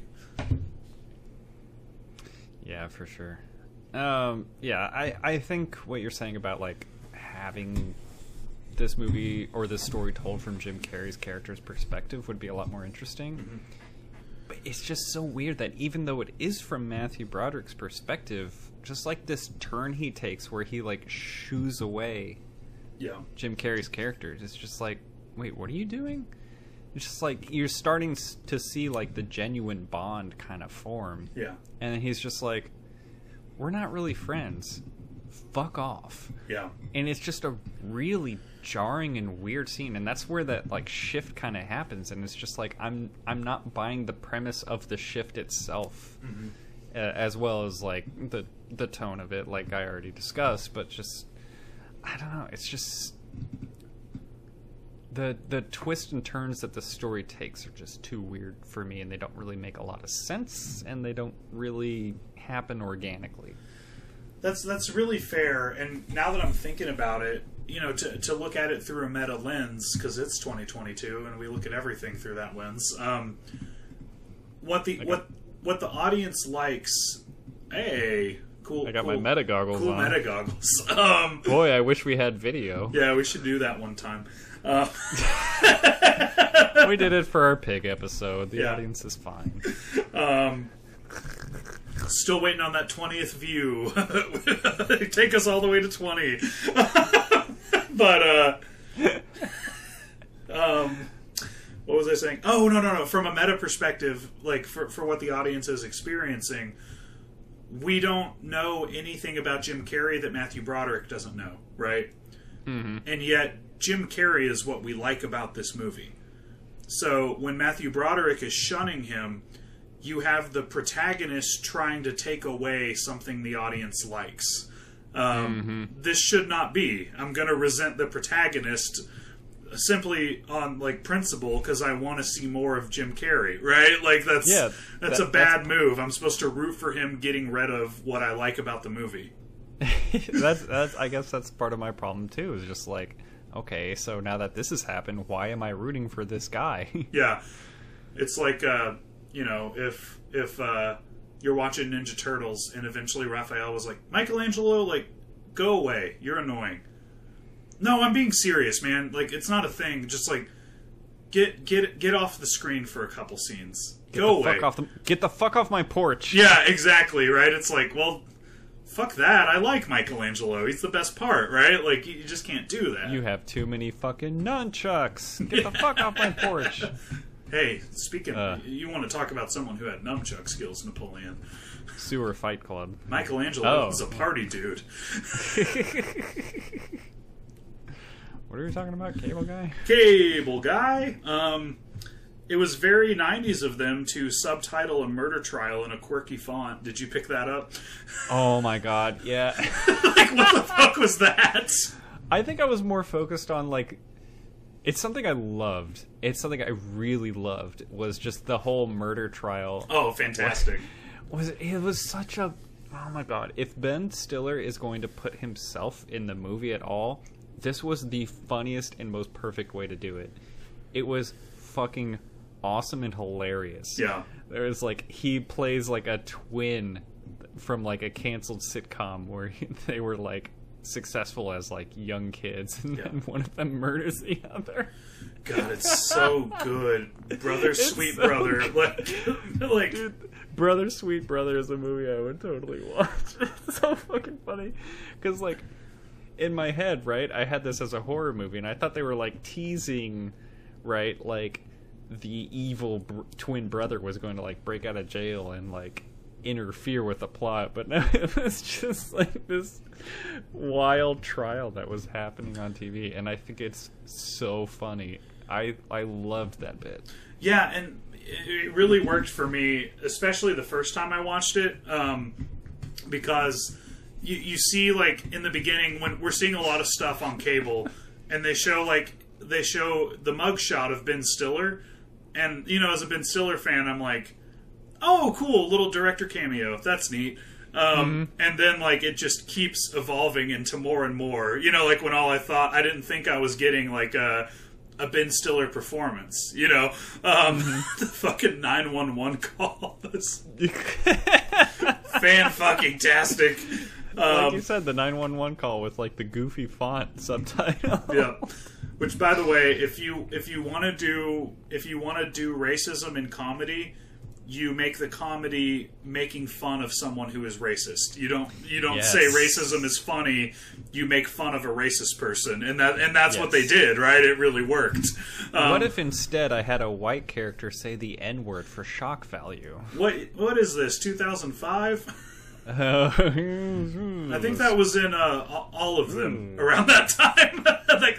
that could be anyone, Greg. That could be anyone in mid 2000s comedy. I'm sorry, I should have been more specific about which movie we've covered that did that. Let's just Stretch's color. Let's just focus more on how Ron Tater Salad White said that about Jeff Foxworthy for shock value at the Comedy Central roast of Jeff Foxworthy. He called him the N-word? He said, "You'll always be my expletive." Oh boy, I didn't know. That's how he this. closed out his little roast bit. He called him a cracker on live television? Are you serious? And the white community was offended. All Hey. white people stopped watching Blue Collar Comedy Tour. Sure they did. Could have saved us a couple Larry the Cable Guy movies if this were true. there's an alternate. I like Cars. If time travel ever becomes a thing, I don't like Cars, by the way. If time travel ever becomes a thing, I'm going to go back to that roast. Movies spoiled by their one-word titles. Don't give me that face. Cars, Cats, RoboCop. Kick puncher. I'm gonna go get Ron White to say cracker, and then I'm gonna virtue signal to the white community about how we have to cancel the Blue Collar Comedy Tour, just to make a better future for all of us. just get them off the grid as soon as possible. This is such a weird aside. I don't know how to transition from it. I popped for a Janine Garofalo cameo. She's one of my favorite performers, and she's not in a ton of things. And then she was in the same scene as our Andy Dick cameo. Yeah, that was a cameo-rich scene. Who called that out on Facebook? Somebody mentioned that. Was that Dylan? It was Dylan Derryberry. Yeah. Clusterfuck participant Dylan Derryberry. We do love Dylan. We do love Dylan on this podcast. Dylan, make a podcast. Dylan, we pitched a podcast for you to make in our text messages to each other today. We have several names workshopped. We really want you to make a horror movie podcast called Very Scary Derryberry. It's like... We really we were talking about how much... I know Dylan listens to this, so I'm going to talk directly to him. We were talking about how much we like your reviews and how you're more qualified to make a movie review podcast than we are. And we think you should make your own. That's just a little nugget for all the Dylan Derryberries out there listening to this. That's right. Aside. I really want to see Nick Cage and Jim Carrey in a movie together. Did you see my face? Yeah, that's how I'm segueing. Wow. What would it... Ooh, wow. What would it... Ooh, wow. What would it even be about? I don't... Does that... It doesn't matter. We'll ask that question way later in the pre-production process. Get them both on board and we'll go from there. I'll let them decide. Especially, like, Jim Carrey now, when he can, like... turn on 90s Jim Carrey when he's in the mood, but he can also be like wise mountain sage Jim Carrey that like the entertainment industry needs to listen to, you know, like. And then Nick Cage will show up with just like self-awareness and raw fucking talent. Yes, God, that would be so fucking good. Ooh, I'll give a critique. You know, I feel like we're kind of winding down unless you have more stuff. But Nope. I want to agree with you because I've been so positive on this movie. Yeah, stop it. At a certain point, it got really hard to believe that Matthew Broderick wouldn't go to the cops. Like, they kind of tried to, like, get ahead of that by, like, showing that Jim Carrey bought off, like, a lot of the cops. Yeah, like, at least one of the guards, but it was, like... The guard and the cop that was at the karaoke party. Right, that's right. But it's like, do you mean to tell me he runs this town? Like, he owns the police? Like, through cable? Like, free cable? Come the fuck on. Like, it got hard to believe that there wasn't a way out of this for our protagonist. It took me out of it a little bit. No, totally understandable. Yeah, man. I'm ready to get into gimmicks if you are. Let's do it, man. Right. What's your gimmick of the week, your crowd pleaser moment? My favorite crowd pleaser is at the end of the movie. We're fighting on a radar dish that Jim Carrey says is like the scene from GoldenEye. Sadly, that radar dish that I've been to in Puerto Rico is no longer intact. It collapsed a couple years back. Oh, no. So it was in GoldenEye, it was set in Cuba, but that radar dish is actually in Puerto Rico, and it is one of the support structures collapsed a couple years back, and it's no longer there. That sucks. Rest in peace to the Arecibo radio telescope facility. Rest in power. Rest in power. I'll share pictures. I was there. But my favorite crowd pleaser moment is Jim Carrey sliding down that radar dish on his tummy like a penguin. God, that was great. And then going into the water and quoting Waterworld. I was elated when he did that. I think I missed the Waterworld quote. What did he say? He quoted it like he said something about Dryland, and then he's like, haha, people don't like Waterworld, but I've seen it 6 times. It's a good movie. It says something like that. It's so fucking good, dude. What about you, Guy? For a personal crowd pleaser, it was hearing Jim Carrey do the because I'm a big Friday the 13th mark. Kill. But in general, ma. There we go. That's the deep cut. That's real fans know. That's what Harry Manfredini was saying. You had 2 episodes to figure out what we were talking about. And there will be another one. Oh, there will be many more for all of eternity. My crowd pleaser moment's going to go to early in the movie in an opening montage-esque bit. We see Matthew Broderick doing a shower scene where he's shampooing his hair, a la Ferris Bueller's Day Off. I felt intentional, so I'm going to go with that. That sounded like a little Easter egg for all you people out there in TV land who are connecting dots. Maybe it wasn't, but it felt intentional to me. I like that he checked to make sure the water was hot before turning on the shower head and jumping in the shower. Unlike Psycho, where our lead actress just hopped in there and turned it on. Who does that? Like a real psycho. That's what the movie was about. What's your favorite line, Gregoroo? Well, normally my favorite line from the Cable Guy would be, "Get her done!" Jesus Christ. I forgot you told me you were going to do that joke. No, I didn't.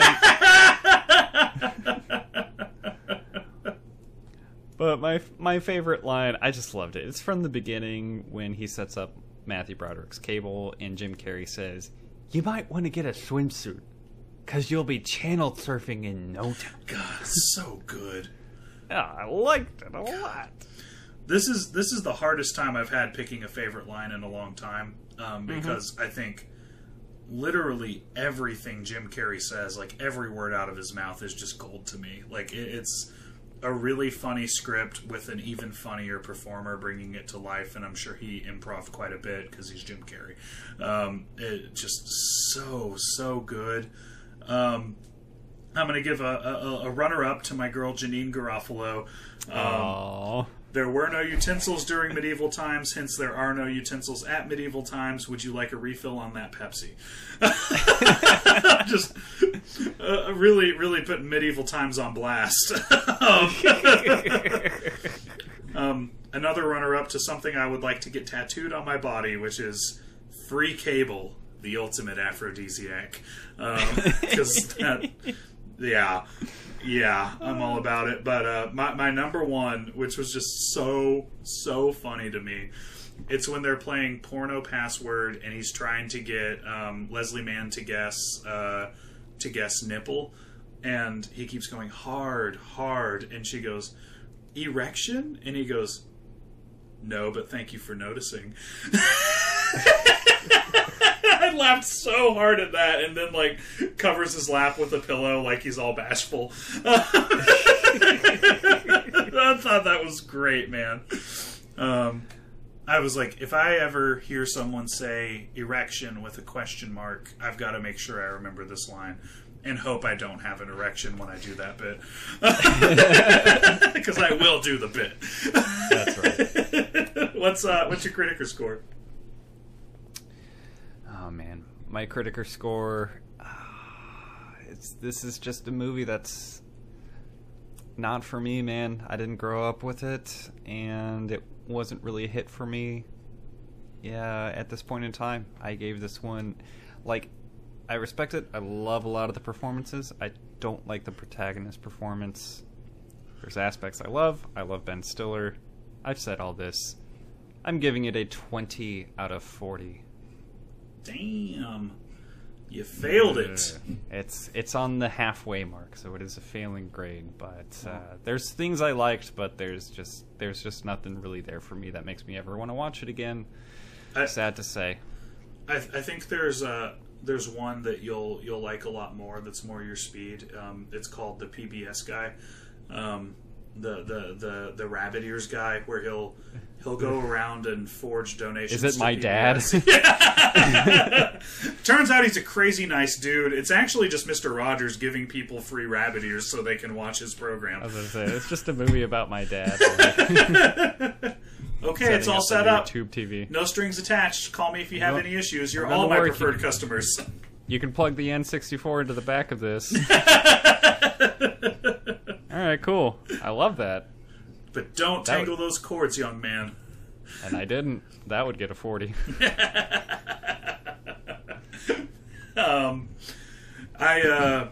I did give this movie, I bumped it up from a 38 to a 40 out of 50 because of its subversiveness and things that I think are really smart. And I just appreciated Jim Carrey's comedy on another level in this movie. Honestly, man, I think all the critiques you raised and that I raised are very valid, and this is one of those where it's just like, for me, I'll still say good is the enemy of great. I think they had the potential to do something all-time absolute classic with this movie, and they missed that. But to me, it's just the sum's greater than the whole of the parts. I can talk about how, like, Matthew Broderick and Leslie Mann are just completely flat, nothing characters, and Matthew Broderick's pretty unlikable. I mean, it's not a high-fidelity situation, but he's certainly not a likable protagonist. But I don't know. I look at all those things, and I'm like, yeah, you know, I don't really give a shit about any of that. You know? Like, it's just like, the things that work for me work so much more than the things that don't work. So, yeah, I gave it a 40. 40 out of 50. I like this movie a lot. I'm gonna stick to it that it's a hidden gem and an underrated classic that deserves more street cred, as the kids are saying 20 years ago. More Street Sharks. Yeah, it does deserve more Street Sharks, and I think we all do if we've been good. I know we got a late start because of me, and I know that this is our last movie, and I know you've just got to be thinking to yourself, damn, Charlie Kaufman, some of us have work in the morning.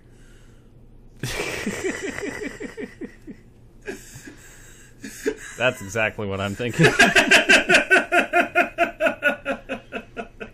Is that a seamless edit? Because it sure sounds like it. I was trying to tee it up a little bit. Yeah, a little bit. You did it. Every so often I bring something to the table.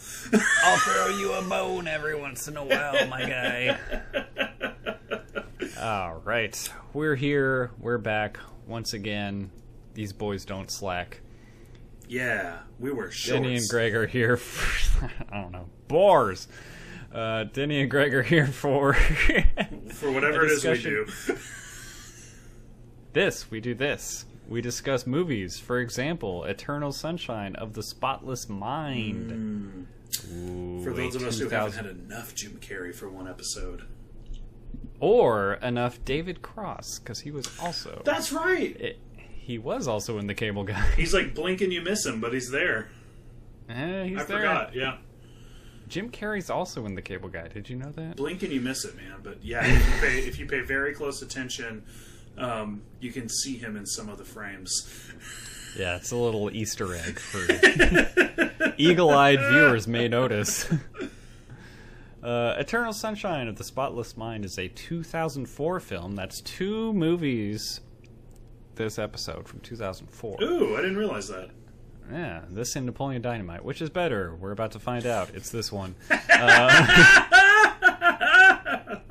You can watch this movie on Stars, and I found out from when I was trying to watch YouTube videos about this movie earlier today, you can just watch the movie on YouTube because apparently every few hours someone's trying to upload it onto YouTube.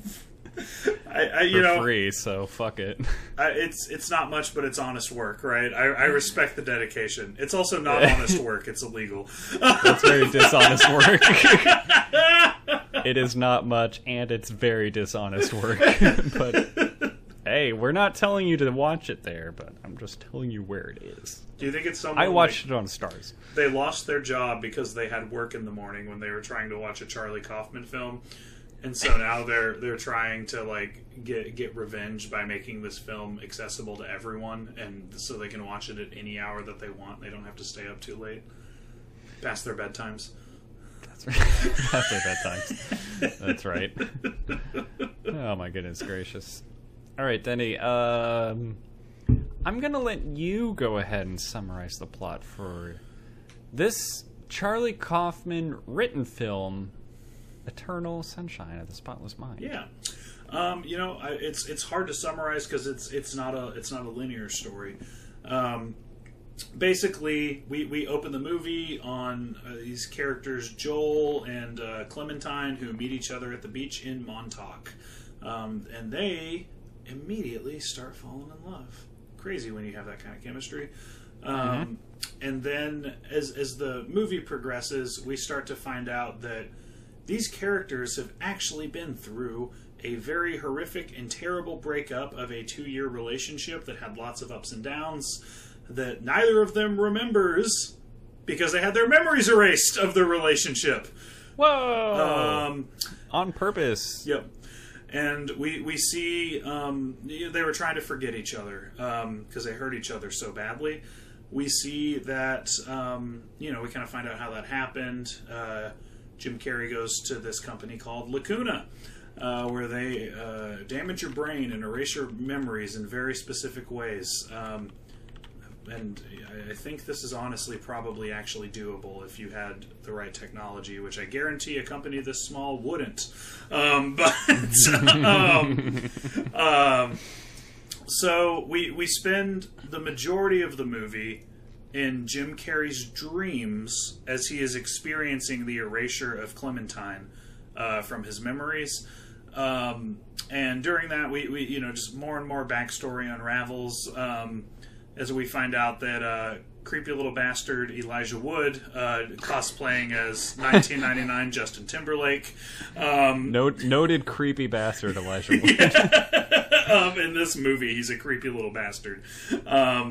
Is stealing Jim Carrey's life, or Joel Barish's life. This is one where I actually say the character's names, so I'm going to try to do that. He's stealing that's fine. Joel Barish's life, and basically doing all the things that he learned about that worked for Clementine and the relationship. He's just copying them, and she doesn't remember any of them. We also find out that Mark Ruffalo and Kirsten Dunst, who I do not say their names, they're just Mark Ruffalo and Kirsten Dunst in this movie, they they are, partying and kind of fucking up this whole dream memory erasure thing, and we learn that it's obvious she has a crush on the doctor who runs the place, but she has actually had an affair with him and had her memory erased, and she doesn't take none too kindly to that knowledge when they get busted, and she decides she's going to blow the whole operation and return everyone's records to them and show them what they had erased. And, backtracking a little, like I said, this is hard to synopsisize, even harder than the word synopsisize, or synopsis is to turn into a verb in the present progressive tense. But the midpoint of the movie is when Joel Barish realizes he doesn't want to have Clementine erased. And he's trying to fight to keep her in his memories, and ultimately realizes he can't. Despite a valiant effort, he's just outmatched by their machines and their technology. The last thing she says to him in their goodbye in the dream, I'm getting emotional. Oh my god, I love this scene so much. She whispers, the dream version of her whispers, "Meet me in Montauk," which is meant to be taken as just like it's the place they met. It's not actually Clementine saying that to him. It's just like it's something subconscious stuck with him, and he just feels compelled to go to Montauk the next morning, and apparently so does she. And then we're back to where the movie started. At this point in the synopsis, we go back to the beginning of the movie, and they realize, because of Kirsten Dunst, that they've had each other erased from their memories. They get these tapes in their doorsteps of them just shit-talking each other and saying everything they hate about each other, and they listen to each other saying all these horrible things about themselves. In front of one another. Yeah. And then they just decide they want to give it another shot. And we roll credits. And there's a lot to unpack in authorial intent versus how this was received. And it's just a fucking-tastic movie. Honestly, one of my all-time favorites. I've been waiting to find a reason to do it on this show. And I'm glad our audience gave us one. Greg, what's your relationship with The Eternal Sunshine of the Spotless Mind? This is a very, very hard movie to summarize without actually seeing it. Like, describing the plot to somebody that hasn't seen it is basically impossible. Mm-hmm. So, if you haven't seen it, just know that if you watch this movie, you're in for an absolute treat. And if you have seen it, everything Denny said, I guess, already made sense to you. Mm-hmm. But yeah, my relationship is I watched this movie for the first time, I believe, about 10 years ago. I had a rating already in Criticker from about 10 years ago. I remember watching it and thinking, like, okay, I know this is good. I don't get it all the way. Mm-hmm. And, like, I understood most of the plot points and everything, but, like, I just didn't really connect with it. Uh-huh. And that was about a decade ago. Fast forward to now, like, I've lived an entire life of, like, broken relationships and just, like, memories of people, and I've lived a life in the last decade, so not only do I connect to it more, but, like, when I watched it for the second time ever a couple days ago, I didn't remember a lot of the plot points, so a lot of the movie was still a surprise to me. I remember, like, a lot of the visuals of it, but I didn't remember a lot of the story points. So it was kind of like a brand new watch of the movie, even though I had seen it before, with this brand new perspective and understanding. Oh man, there's just such depth and richness that comes with, like, watching this movie with, like, a decade extra life experience under my belt, I guess. Yeah. Yes. So my relationship has grown way more fond of this movie. So yeah, I guess we're spoiling it now, I really like this movie also. Yeah. So there you go. Yeah, I believe I saw this for the first time at a friend of the show, Megan Taylor's house, when I was in college. She was very excited to show it to me. She knew it was great. She knew I'd like it. She was 100% right. And she was also there to kind of like Sherpa without spoiling it, because like it's hard to understand, and I'm not a smart man, Greggy, but I know what linear storytelling with clear-cut narrative themes is.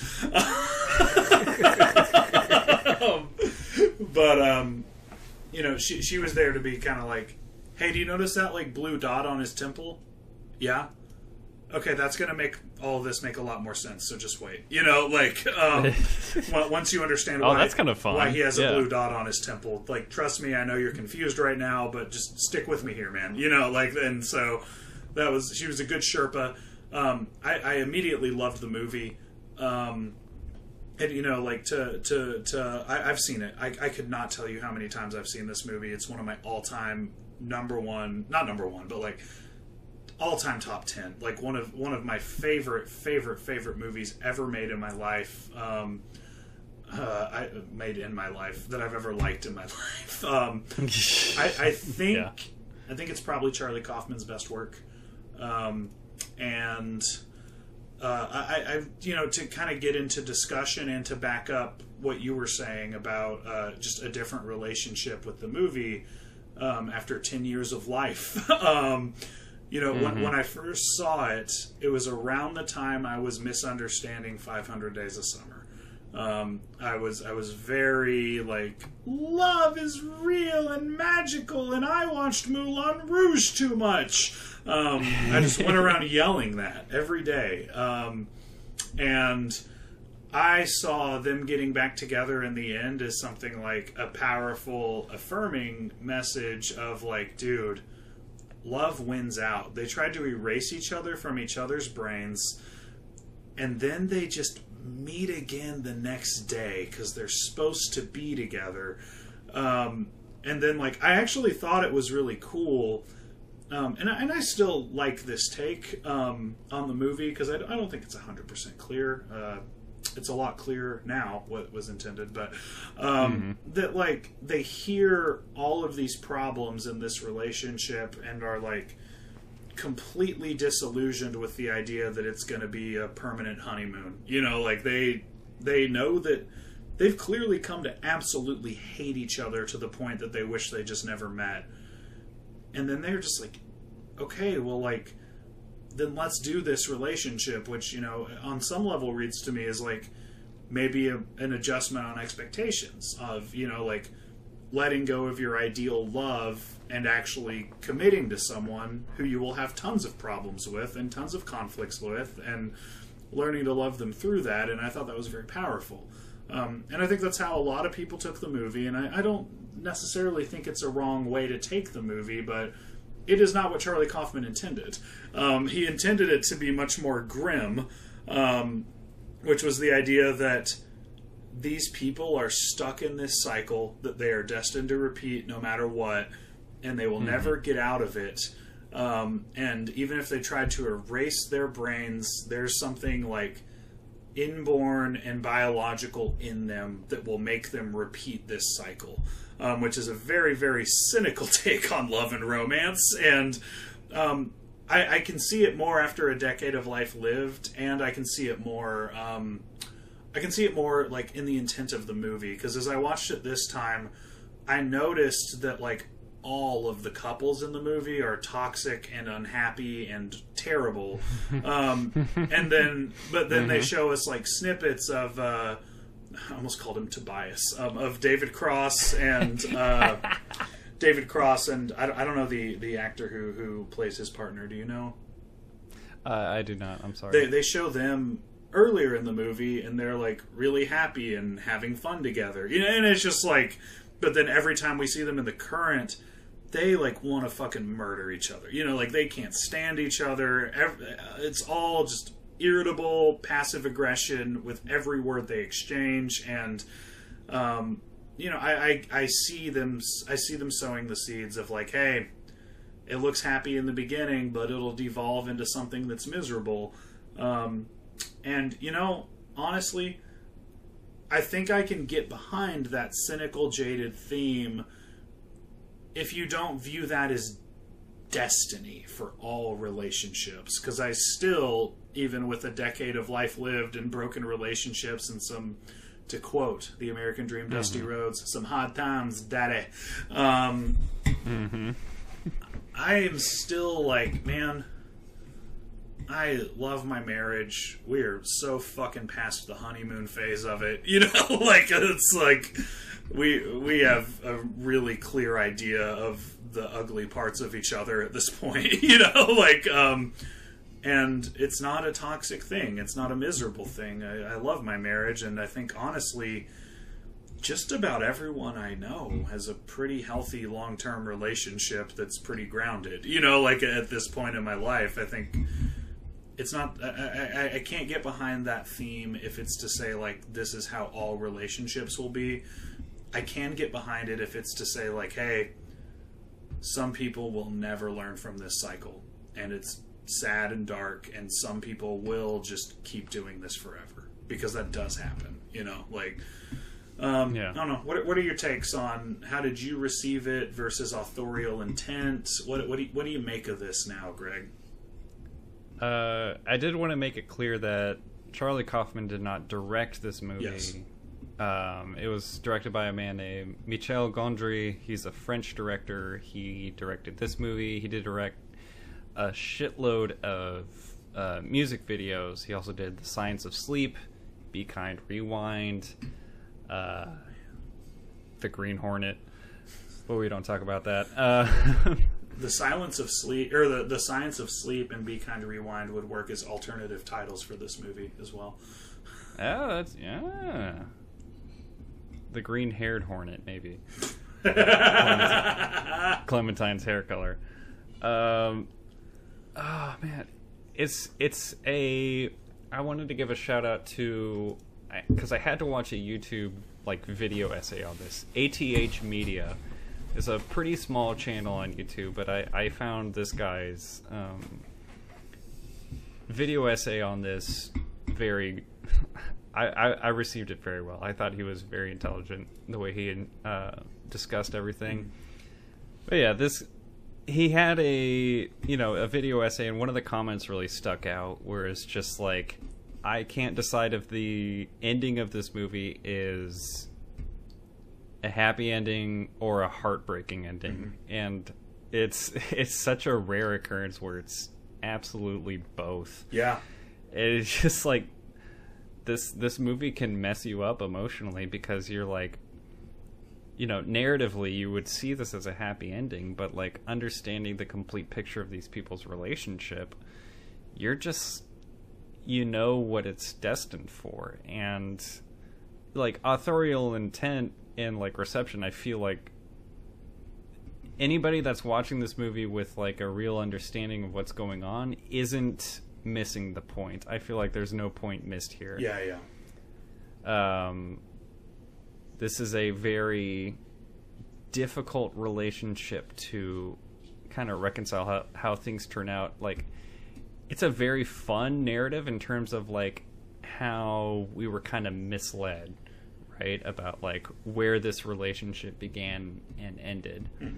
And once we're kind of given all the clues and all the pieces to the puzzle, we're just like, okay, he's broken through. Jim Carrey has achieved his goal. His goal is not one that he really should want to attain. Like, it doesn't feel like he's trapped though. Like, I still feel happy for him, because like, what else is there for him? It feels like his life is lost without Clementine, but we see what his life is also like with her. Like, without her, who is he really? Like, I really think, like, as grim as it is to say, I feel like this character wouldn't find a reason to stay alive. And it feels like she's his purpose in a sense. Sure. Even though that like their relationship is destined to just like ruin both of them. It's such a hard thing to watch. It's just, oh god, It's communicated so well. Fuck, this movie's good, man. Yeah, to your point, something I noticed this time that I never noticed before is that, like, when he first starts going out with Clementine, he mentions, like, well, I'm kind of living with someone. I'm living with a woman. He clearly was in, like, a very committed relationship that he just bailed on, right? You know, like, and I'm like, I would love to know Charlie Kaufman's take on what kind of woman Joel was living with before he met Clementine. You know, like, is he just, like, a serial dater who, like, hops from serious relationship to serious relationship but can never make it work? You know, like, he's clearly not very satisfied with that relationship because she's just never in the movie and never gets mentioned ever after that. You know, like, it clearly doesn't seem to be, like, something that's significant to him. I think she's, like, mentioned once maybe in the third act. Really? Okay. We're, like, reminded of her a little bit, but yeah, we're never shown her. Yeah. I might have missed it. Yeah, and if they mentioned her again, I only caught the first one. Dude, I'm getting emotional just thinking about this movie. This movie makes me cry. There's so much. I'm not laughing at you. Yeah. I'm sorry. No, I didn't think you were. There's so much loss in this movie.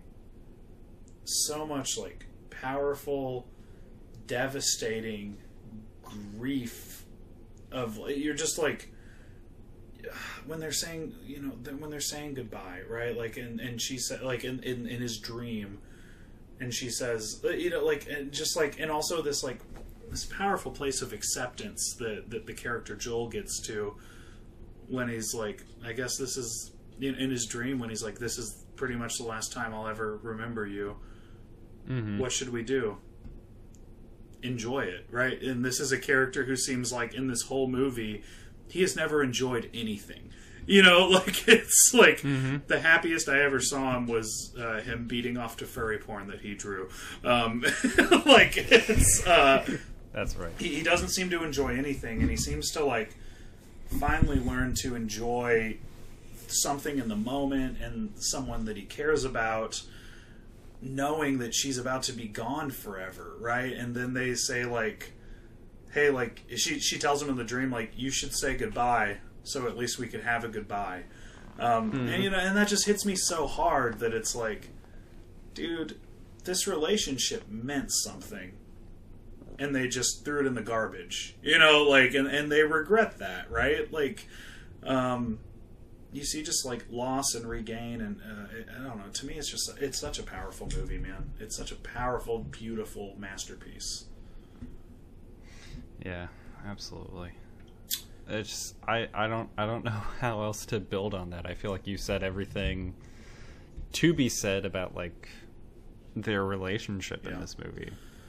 I will add on to it by saying their Jim Carrey and Kate Winslet's performances and their chemistry together. It's just, it sells everything that you're saying so perfectly. This, like you're saying, is this your number one Jim Carrey performance? Oh, no doubt about it in my mind.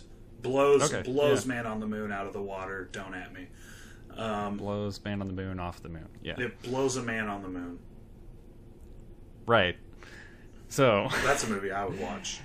And then Kate Winslet is just, like, on the other end of this, just like, oh my god, she's incredible in this movie. Yeah, and I feel like both of them, it's like, this is, especially at the time, not a Jim Carrey role, and also not something I'd really associate with Kate Winslet either. Like, I often forget it's her, because like, this isn't her type of thing usually. Who would you associate, like, 2004 or now? Like, this is such a unique film and, like, such a unique story. Like, who would you even associate? Like, who would you put into these roles? It's very tricky. I feel like you would, like, probably just rip off Garden State and do, like, Zach Braff and Natalie Portman. Oh Jesus, you're right. And it would have been a worse movie for it. And I love Zach Braff and Natalie Portman, and I kind of like Garden State. It's okay. If fucking, what is it? If 500 Days of Summer is the founding piece of media for our nice guys, Garden State is the founding piece of media for Pick Me Girls. Don't at me about that either. Oh, jeez. No, but like it's so they both got to showcase their range so fantastically well. Honestly, I think you could say it about literally everyone that's in the movie. Something I was commenting to Vanessa while we were watching it last night was like, man, they did such an amazing job of giving really recognizable celebrities an ordinary person vibe.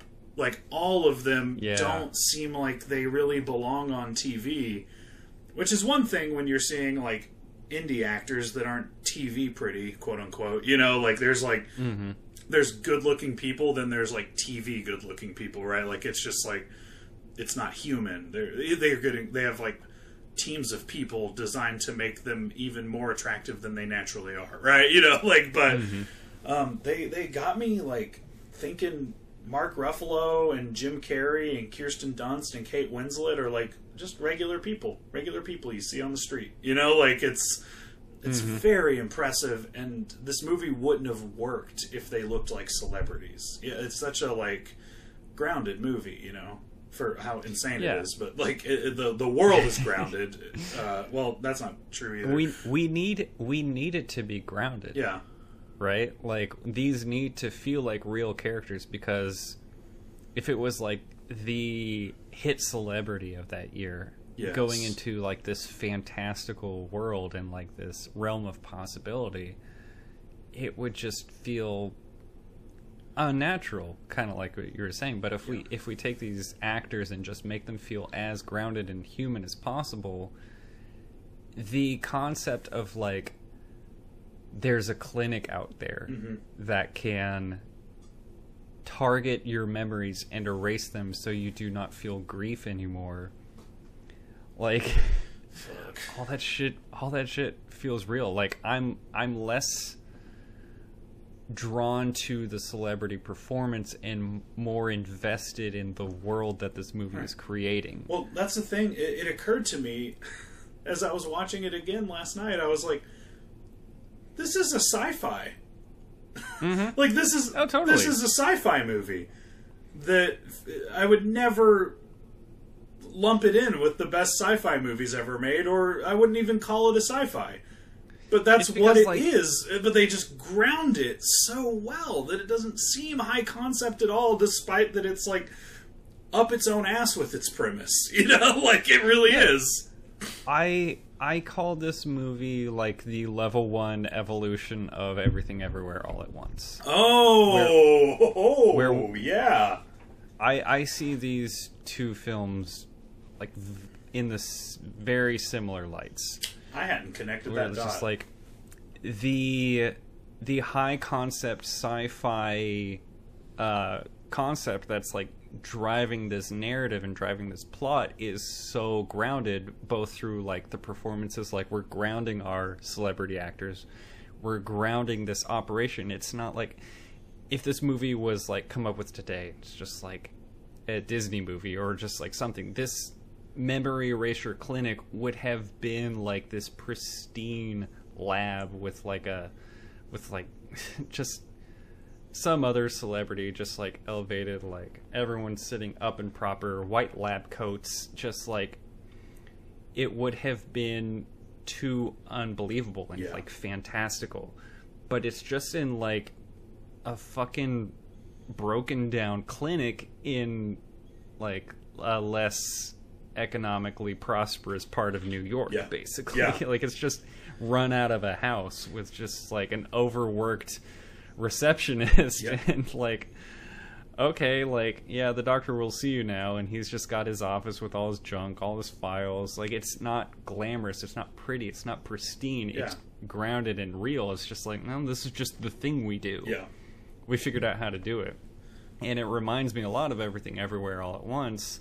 It was just like the high concept sci-fi is so grounded that you're just anybody watching it can just be like, yeah, okay, I'll buy into this. Like, they found a way to do a thing that I understand. Like, the concepts aren't that high, but if you make it like so elitely unattainable, the average audience member isn't going to see it as something that they can like visualize in their own reality. And this movie just perfectly makes this visible like within our own realities. Yeah. Just like I know these clinics. I know what this kind of doctor's office looks like. This one just does something that's currently impossible, but like I understand it. Yeah.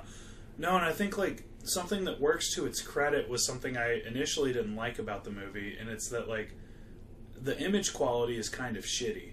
To the point that I was like, I really don't think they like should have gone with digital for this. Like I think like, you know, like classic film would have really taken it, like just given it another feather in its cap. And then I looked it up. It's shot on fucking 35 millimeter.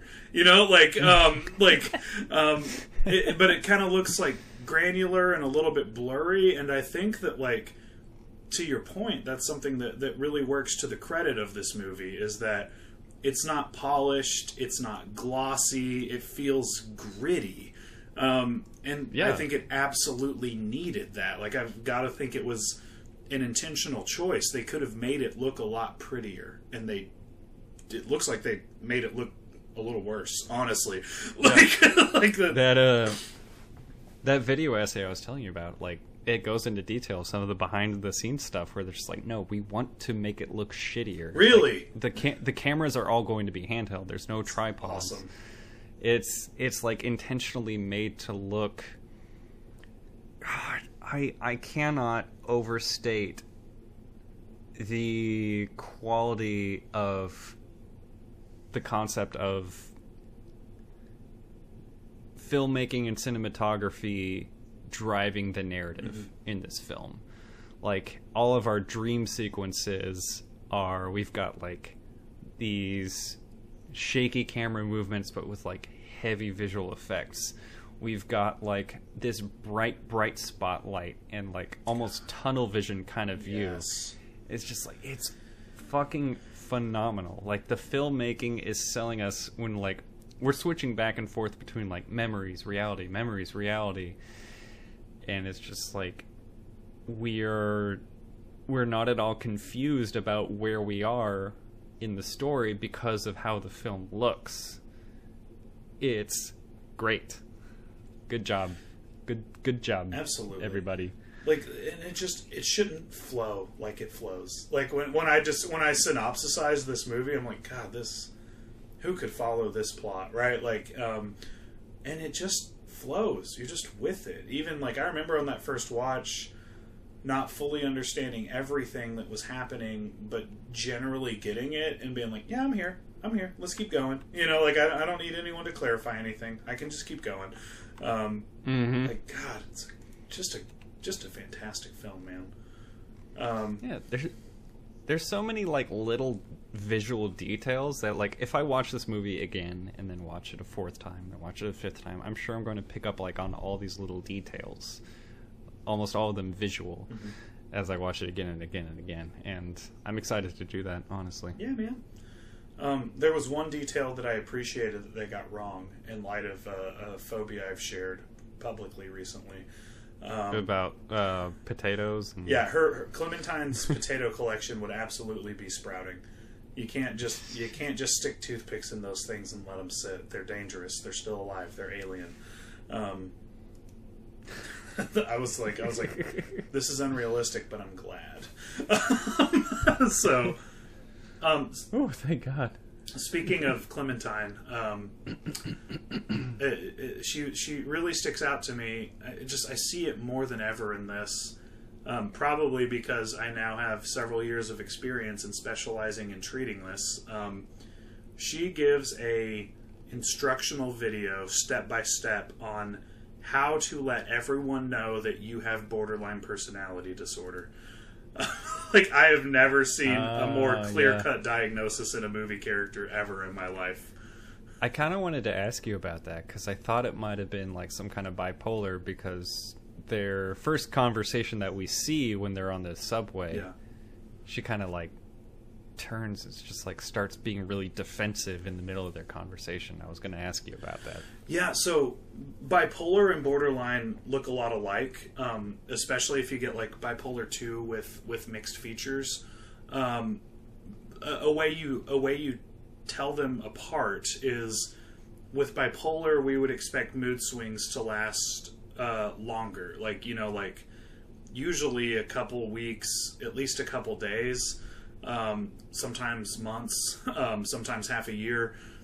With borderline, we would expect them to be like it was originally called emotionally unstable personality disorder. And we would expect it to be like just rarely more than an hour or two, just like rapidly changing moods. And it's because like part of borderline, not to get fully into a whole clinical spiel, but it's like you part of the condition is that you haven't developed this internal sense of self. Hence her saying, I apply my personality with a trait, or with a paste, not a trait. I feel like I'm mixing up a lot of words tonight. I had a long day.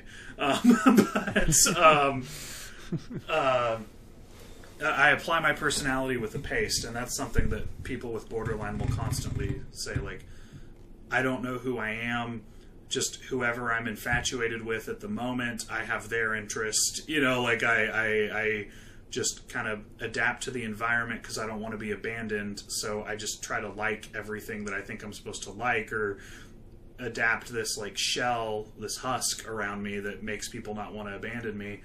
But there's part of the reason the moods change so much is like there's not a lot of internal self to consult, and so your emotions are very dependent on external stimuli. And so if you like the way Joel Barish is treating you, and also you just a part of borderline too is you'll have a favorite person usually that you oscillate between idealization and devaluation of them, which you see her do with Joel constantly in this movie. Of like, he's either like her reason to live and the best person ever, or just this like despicable piece of garbage that she hates and can't stand and verbally abuses. If you like the way he's treating you, then you'll feel really good. If you don't like the way he's treating you, then you'll get really mad all of a sudden. And those really intense, powerful mood swings will happen a lot of the time on like a minute-to-minute basis. Like it's a lot of suffering. It's a personal hell. It's a very, very debilitating condition, and I specialize in treating it. I love it. I love borderline. I really do. If you're listening to this and you have borderline personality disorder, or you think you might, I want you to hear in a clear voice from a professional that is not a death sentence, and there's a lot of hope for you, and things can get a hell of a lot better. Don't call me. Call my friends. I'm not going to counsel you if you listen to this podcast. I hope none of my clients ever find this. Only reach out to Denny to refer you to somebody else. Yes, I will do that, and I'd be happy to. I'd be delighted to help you out with that, because it's honestly one of the more stigmatized mental illnesses there are.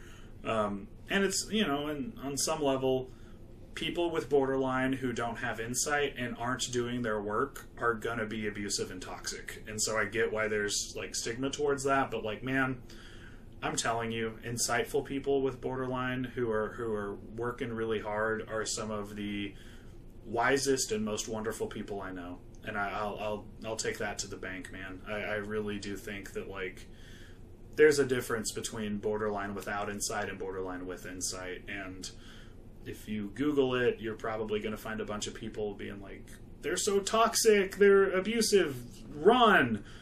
And I'm like, if someone's like doubling down on their like abusive behaviors, yeah, run.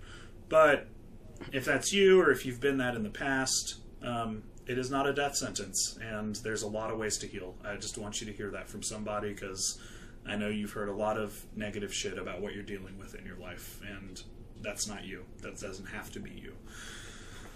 But yeah, I particularly love the character even more, because it's like, I mean, we've talked about how like, I feel like anyone who has some specialized knowledge, like if you're a cop, you're not going to watch cop movies the same. Like if you're a doctor, you're going to constantly be like, oh my God, it's not like that. And that's me with specifically mental health and pro wrestling. And this is one that just, without even saying like, hello, I have this disorder, I go to a doctor for it. Like, they just picture perfect, like, just a checklist of diagnostic criteria. You know, like, I've got to think it was informed and intentional. I just cannot imagine you would be able to do that on accident. I don't know how that could happen. It's such a like specifically presenting condition that it's just like, I'm like, I gotta think Clementine was written from a very informed perspective. Yeah, there were a lot of writers on this movie, and I'm enamored with just the depth and understanding with which these characters are written. Yeah, basically everything you outline of just like, yeah, your diagnosis of like this fictional character is just like carried to a T. It's perfect. It's perfect. Seriously, like, it's perfect. That's another borderline movie, Black Swan. I like that movie a lot. I love that movie. Can't wait till you see the boy version by the same director. It's called The Wrestler. Oh my god, I cannot wait to watch that movie. We're gonna do a sports movie episode. Yeah, and I'm gonna. And I need you to pick The Wrestler, brother. I can't tell you how much I hate sports movies. If you thought I was a little butthurt pain in the ass for the cooking episode, think about how much I like food. I would absolutely have to be like, sorry, Greg, I only like pretend sports. We're gonna have to do The Wrestler. I don't like real ones. He only likes sports entertainment. There we go. Back on Eternal Sunshine of the Spotless Mind.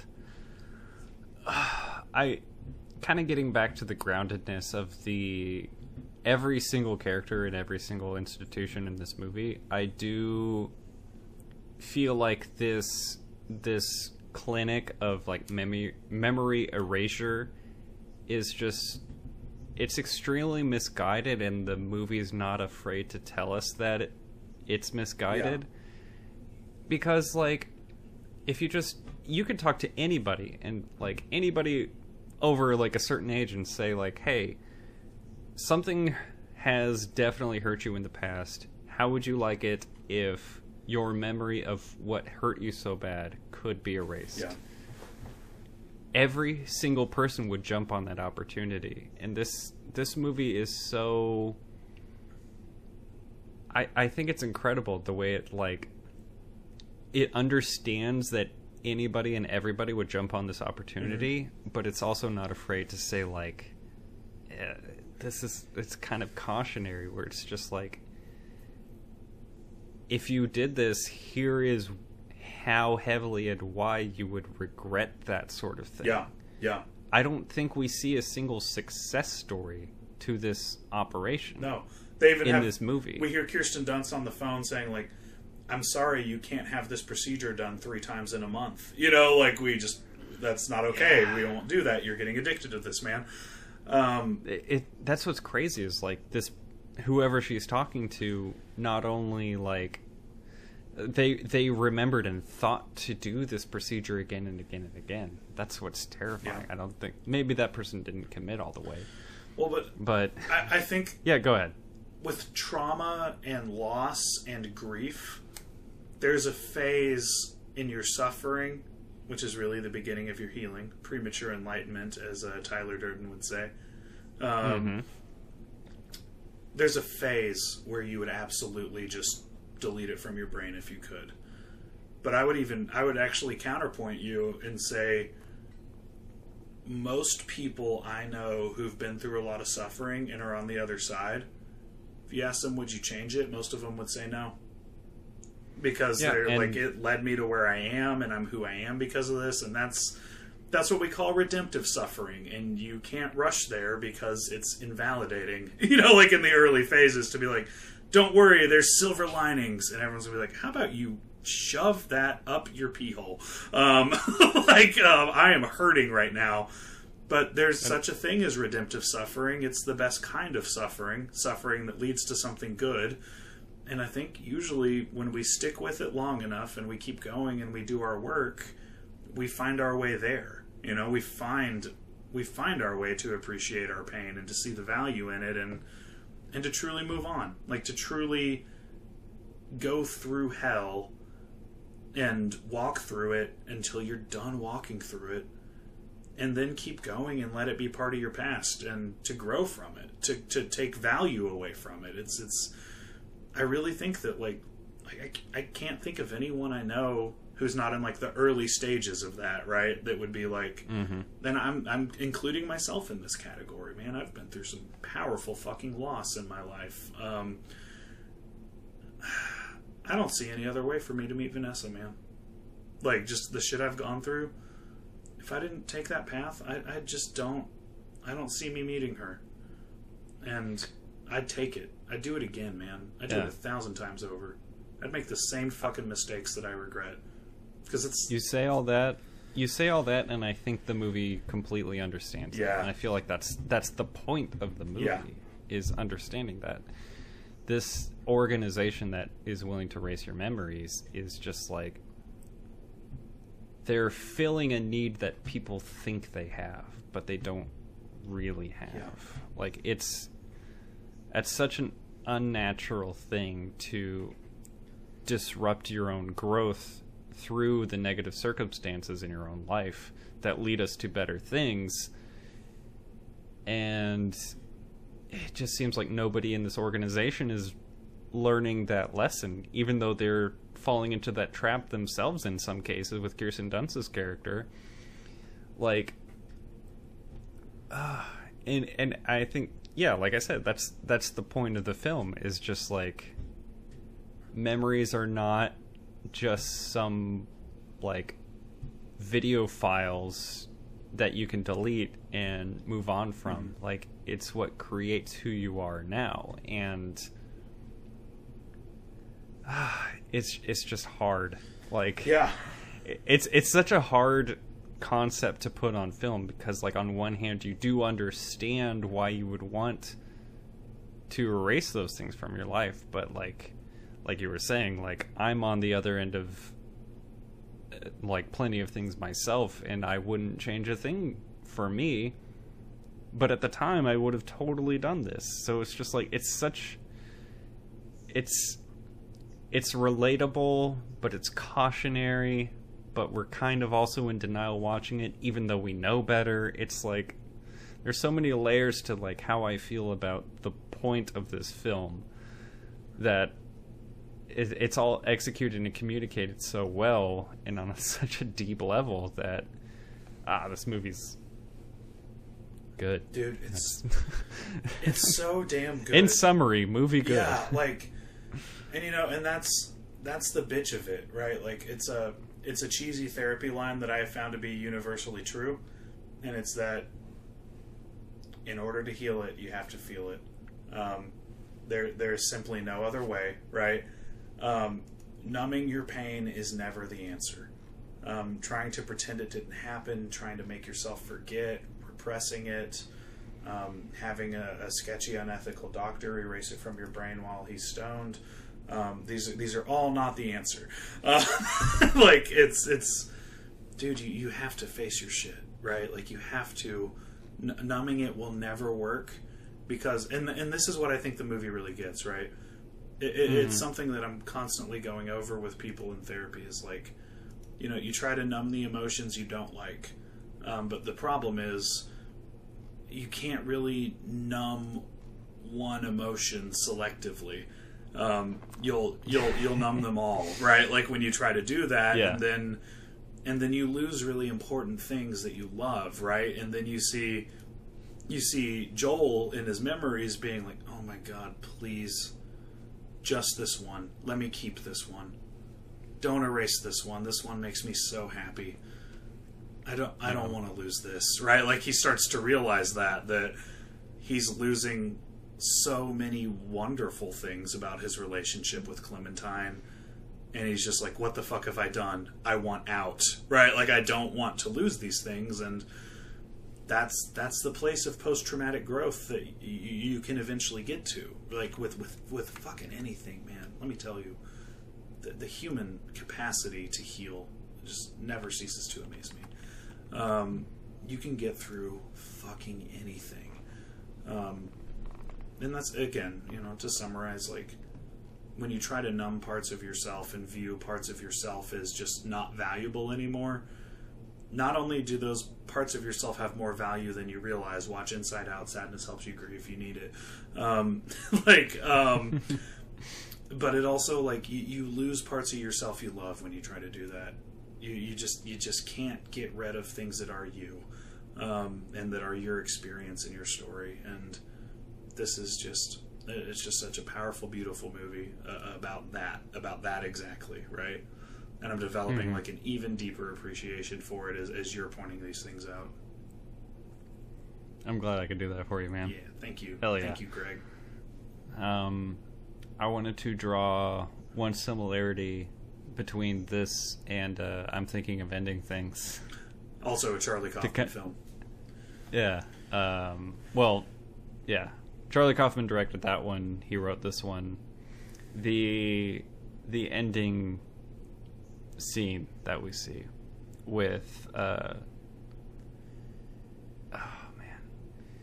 just this loop of our two characters like falling in love with each other, and like we kind of get this sense of like, all right, they found each other again, but then the video starts looping with them on the beach in Montauk again and again and again. You're like, oh shit, are they destined to do this forever and ever and ever? Yeah. And the movie ends by fading to white. Yeah. I love that. And it reminded me of I'm Thinking of Ending Things fading to blue. I didn't notice that. In that final scene. Yeah. Or at least I don't remember it. I'm sure I noticed it if the screen just turned blue, but it didn't stand out to me. When Jesse Plemons' character is like doing the Oklahoma scene, and he gives that final speech, and the movie like fades to blue, and then I think the sequence is it goes to the truck where the janitor has committed suicide. Like, it's just, oh my god, I don't know why that's like, it's such a simple technique of like fading up, fading to a different color. Like fading to black is just like, and we have closure. But like fading to white in this movie's case is just like everything's still up in the air. It's just like it leaves us with such a like an uncertainty that like a fade to black is just like draw the curtain, story's over, and like a fade to white just feels unnatural to us. Like it's such a subconscious like little thing that I just wanted to call out that Charlie Kaufman did in that movie as well. It's just like it doesn't feel right. It doesn't feel like we ended the right way. Yeah. So I'm forced to think about this a couple steps further, a couple steps ahead, based on like the last 30 seconds of what I just saw. I thought that was so cool. Dude, I honestly, I'm glad it stuck out to you, because I didn't really have any interpretation of it. But this was actually for as many times as I've seen this movie, usually because I'm probably like crying and thinking about my life by that point in the movie. But your eyes are too mistied up to understand what's going on. Yeah, but I'd never noticed that they looped the same clip 3 times and faded out a little more each time. I never caught it before, and I didn't really know what to make of it. I really like your take. You hadn't seen it until this time? That they looped it? I never noticed it. Never noticed it, no. So me saying that is what made you realize No, that? I noticed it on this watch. Oh, okay. But okay. That's what I was trying to say. I didn't really have any takes on it. And I really like your interpretation of it, is what I'm saying. Yeah, we're just left with this. That's like that YouTube comment that I was just saying. Like, I don't know if I'm going to feel like satisfaction or heartbreak here. And it's just like, it's up to you. And this, like, your questions aren't answered. And just like, you're just left with this pensive feeling of not stress, but like uneasiness. Yeah. And just like discomfort and like realization. Fuck, it's good. Yeah. Damn. Yep. Very cool. Do you have any other notes to kind of close out on? If I do, I haven't had my phone open this whole discussion. This is one of those like whiplash where I'm like, let's just talk, like Yeah. And one that I would throw in there is I really love the soundtrack to this movie. Oh shit! Yes. I don't listen to a lot of movie scores for fun. Like I get most of my songs I like from movie soundtracks, but like this one is like a score that's on my playlist. Especially like the Elephant Parade track is just so good. And also that was a shooting the parade scene. Yeah. Oh wait, what do you mean? It's a Red Letter Media thing, shooting the parade, or shooting the rodeo. Sorry. Oh, okay, because I was like, yeah, Greg, I know they filmed a parade. What do you? Of course, it's Yeah. shooting the parade scene. It's like the circus just had to run elephants through town because that's the only way they can get elephants to the circus. And then somebody on, I think it was the director of photography, was just like, we gotta get our characters out there while this is happening at midnight, and they filmed a fucking scene there. It was awesome. Awesome. And it also that's such a cool detail. And like it just also works from a story perspective of like it's not just like we have to get a cool shot so they shoehorned it in there. That's something that I absolutely believe that Joel and Clementine would do. Like go out to see them taking the elephants to the circus. Like I 100% believe to a they T would do how that. they displayed it. Yeah. Too. Oh, yeah. 100%. Like it doesn't. I mean, it's like the fucking climax of the movie. It's like when they're like reading the poem that has the movie's title in it is when they show it, and it's such a quick little scene, That part's so good. God, yeah, not to give away any gimmicks, but like I also wanted to say about the soundtrack. I don't know if y'all are fans of the Polyphonic Spree, y'all, like to the listeners. I don't know. This is their episode. I don't know if all four of you are Polyphonic Spree fans, but they play it really briefly. Probably my favorite Polyphonic Spree song is "Light and Day," and you hear it like Joel's listening to it in his car at some point, like just for a second. But the music video for that song is just clips from this movie with like eyes and mouths of the singer transposed on the characters singing the song. And it's like super weird and trippy and also wonderful. So if you like this movie and or Polyphonic Spree, there's a special treat for your YouTube night. Enjoy. It's a fun video and also kind of creepy. Hell yeah. It's like basically like a thing people are doing with TikTok filters now, but I'm sure someone had to actually edit it back then instead of just like run a filter. So I guess my last note is Clementine's hair color in our first scene. This is just like such a minor thing, like mostly just for me. Her hair color is blue ruin, and then when we meet in her apartment, she serves a drink called the Blue Ruin. Blue Ruin is a movie that I thought like it was a coincidence, like the titles were the same, but the director actually, like in the video I was watching, the video essay, the director confirmed that he took inspiration for the title of the movie Blue Ruin from this movie. Whoa! And I thought that was a really cool shout out. So Jeremy Saulnier, he's the guy that directed Green Room, which is one of my favorites. He has a movie called Blue Ruin, which I really, really loved. So yeah, sorry, go ahead. You're not done. It's just like a minor little shout out that I had. would like to see Blue that Ruin. I thought that was really cool. I want to edify another point. Those are with your point. Heavy movies. Yeah, I'll bet. Vanessa and I have often joked with other colleagues that there should be like a color of hair dye called borderline blue, because well, it's sometimes easy to spot. But like when she said it's a blue ruin, Vanessa looked at me and went, borderline blue, there it is. It's actually called Blue Ruin, and it's like, yep, that's just another way that this movie was absolutely on the money with their understanding of this disorder. That's right. A closing thought I have is the Huckleberry Hound arc makes me sad. Oh God, that kills me. That's such a little clue into like what the reality of the like timeline of the narrative is too. Yeah. right? Oh, Where it's yeah. just like, oh, I've never heard that song. And then you find out later, like, oh, it's one of my favorites from childhood. Right. Like, oh, God. His Huckleberry Hound doll, right? It's not even that he liked the cartoon. He had like a Cowboy Woody friend, you know, like, and it just works so well because when he says it, you're like, who fucking hasn't heard of Huckleberry Hound?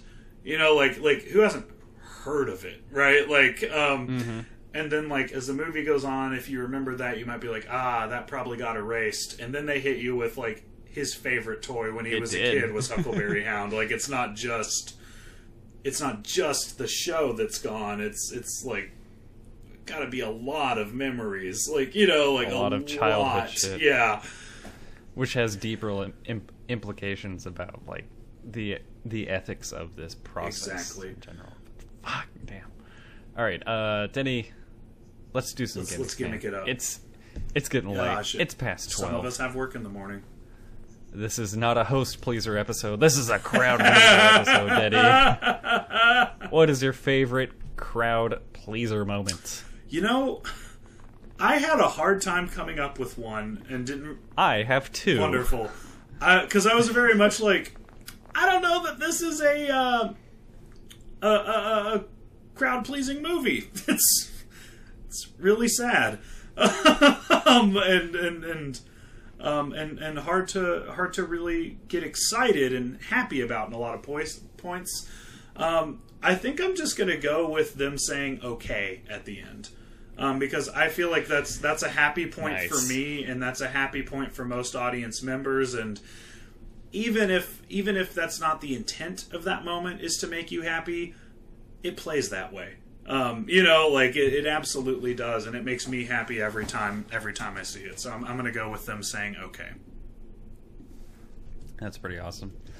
My runner-up is David Cross arguing the validity of smoking weed to balance out the effects of drinking so that he can be a better driver. Love it. But my winner for favorite crowd pleaser is Frodo's relationship with the Hulk being very funny.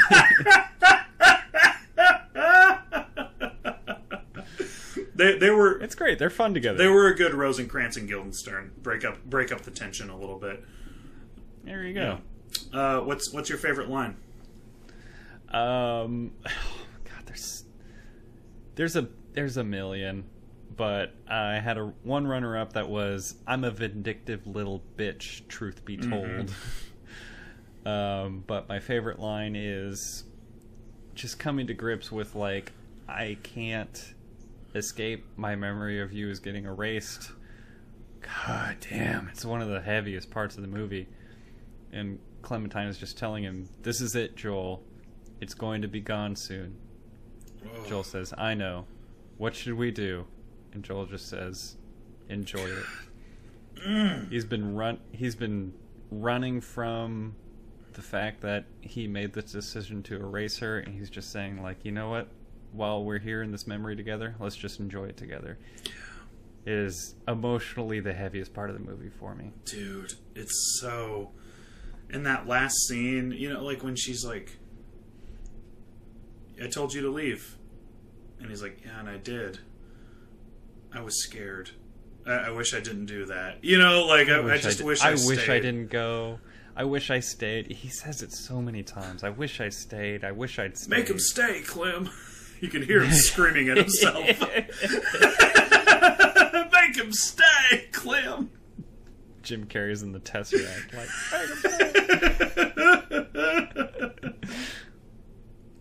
how was your ghost, Joel?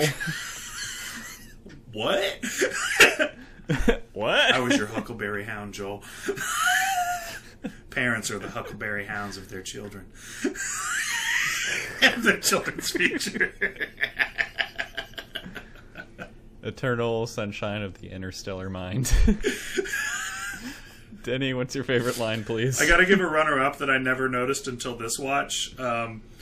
It's at the very beginning of the movie when Joel's just like disoriented and journaling and goes, "Sand is overrated. It's just tiny little rocks." And I was like, first of all, true.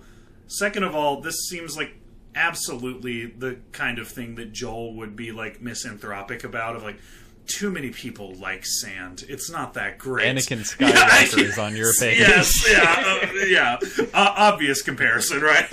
It gets everywhere. Well, we don't. But not like Clementine. She's soft and smooth. You know, I was gonna say it, but I got the Wakanda X. I tried to do Star Wars, and they told me we don't do that here. We don't do that. I was gonna go with the poem that the movie gets its namesake from, because that's just so beautiful, and one of the best title drops I've ever heard in a movie. Oh my god! No kidding. I think I've just got to go with "Meet Me in Montauk." Oh, it just gets me, man. I just got chills saying it. In case my mic didn't pick it up, I did Clementine whispering "Meet me in Montauk." The last thing Joel remembers said, like, that his memory of her told him how to get back to her. Mm-hmm. God damn, man. That, like, when he finally accepted this is all getting erased, there was something so deep in him that told him the way back to her. Like, the last thing he got from this journey, right? Like, yeah. God, I love that, man. I really do. Call me a hopeless romantic. You'd be right. And I have no defense. I am.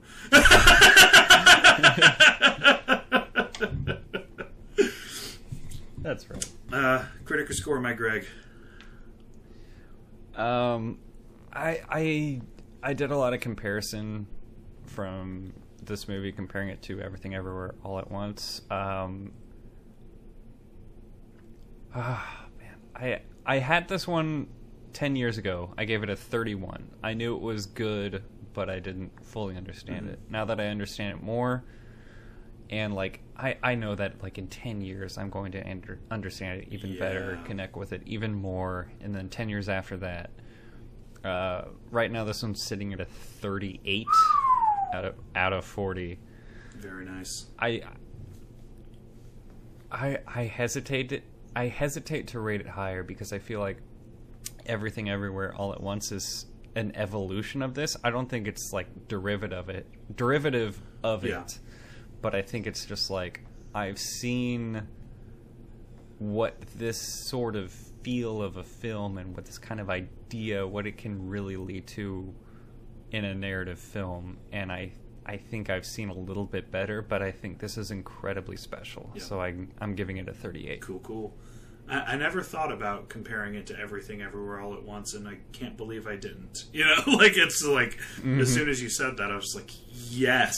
Oh my god, yes. These are, you know, a walked so it could run situation, right?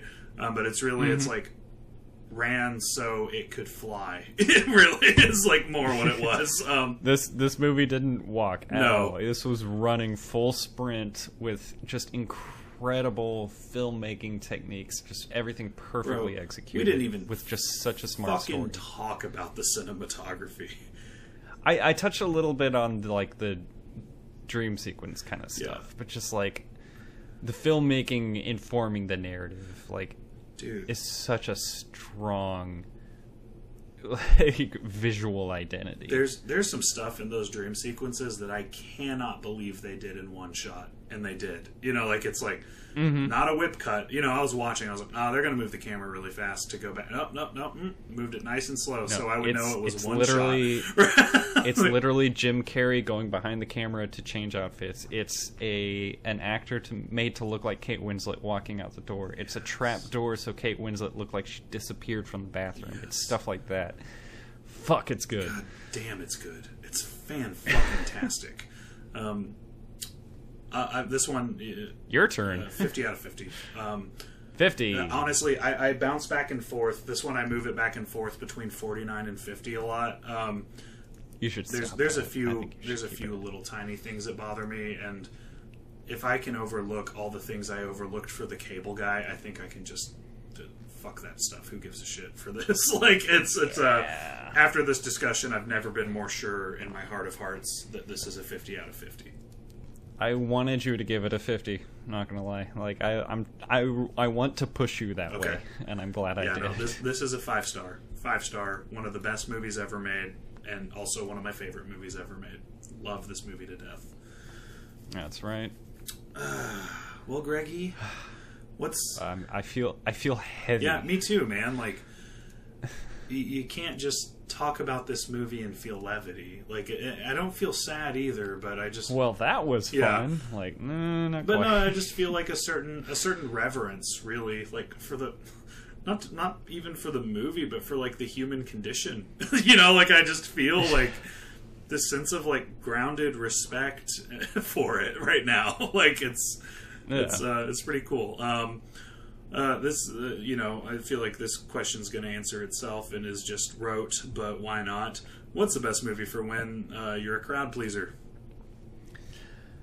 Ooh, movies for when you're a crowd pleaser. Let me think on that. The People Spoke. This got third place in the voting, but I think it gets first place here. It's Eternal Sunshine of the Spotless Mind. People know that you love it.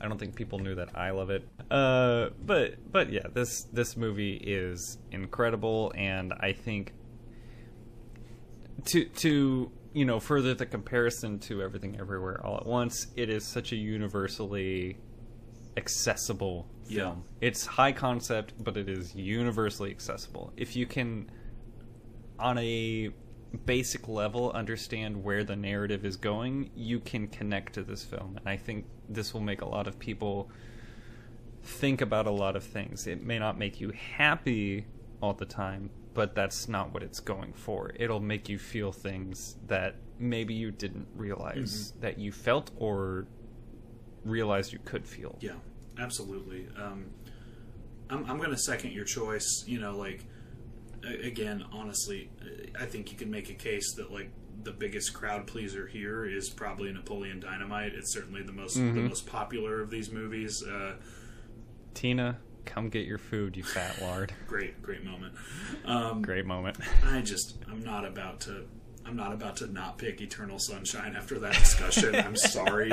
This could be like movies for when you want to see a submarine movie, and we accidentally did Eternal Sunshine, and I would just still pick it.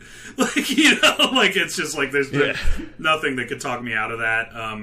But I, you know, to your point, I'd agree with you that like this is an art film, like a high concept art film, and it's not inaccessible, and that doesn't bother people.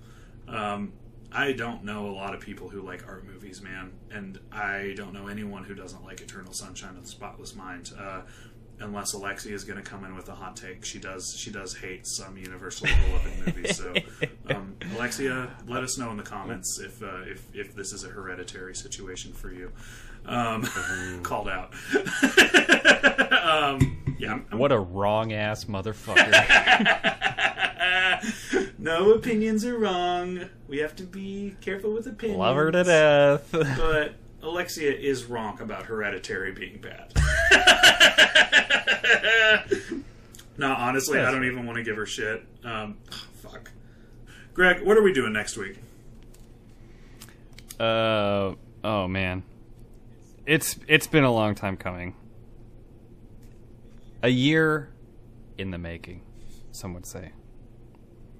Denny, next week is going to be episode number 50. Not only that, it is going to release approximately, because, you know, days shift in the calendar as years go on, approximately 1 year after our first episode. Yeah. So next week is movies for when you've been making a podcast for a year. We've come a long way, baby. A whole ass year. Dude. It's incredible, man. I don't think I've really internalized that. This feels like a new fun thing we're doing. Like recent, you know? I mean, it is, for sure. Yeah. Dude, we've been... But also a new fun thing. Oh, excuse me. A new fun thing we've been doing for a year. Yeah. That's embarrassing. Oh, man. We've already got our movies picked out. If you remember, our first episode was Back to the Future, Nomadland, unfortunately, and The Silence of the Lambs. And we're going to kind of repeat our thought process for film picking there. We gave you guys all three movies this year, so calm the fuck down. Settle in. We already picked all 3 this week. Shut up. Natural progression of things, we're going to pick Back to the Future Part 2. Woo! The movie that won Best Picture this most recent Oscar season, Coda, which is way better than Nomadland. Holy shit. I've been waiting for a reason to watch it. I'm excited for Coda. Yeah. It's fine. I have some takes. We'll see. But it is significantly better than Nomadland. And the sequel to The Silence of the Lambs, Red Dragon. Is that the next one? Okay. Yeah, I believe so. I meant to look it up because I don't know.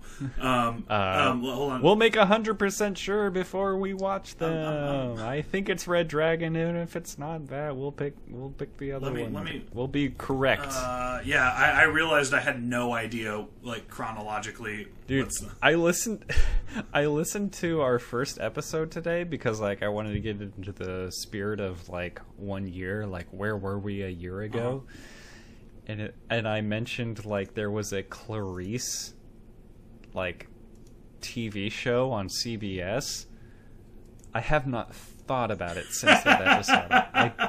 I doubt it's still on. I just remember that they couldn't mention Hannibal Lecter at all because it was an NBC property. Fucking hilarious. I love stuff like that. Hey, Greg, Hannibal is actually the next movie in the franchise.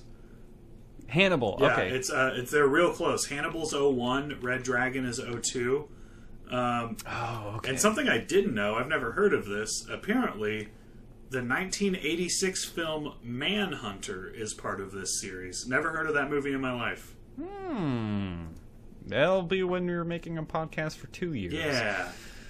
Stay tuned. That's when we go back in time, and it's when you made a podcast a year ago.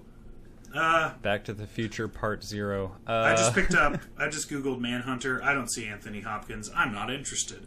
So that's right. Fuck that. Yeah, next week's going to be awesome, man. It's our 1 year anniversary. That's really cool.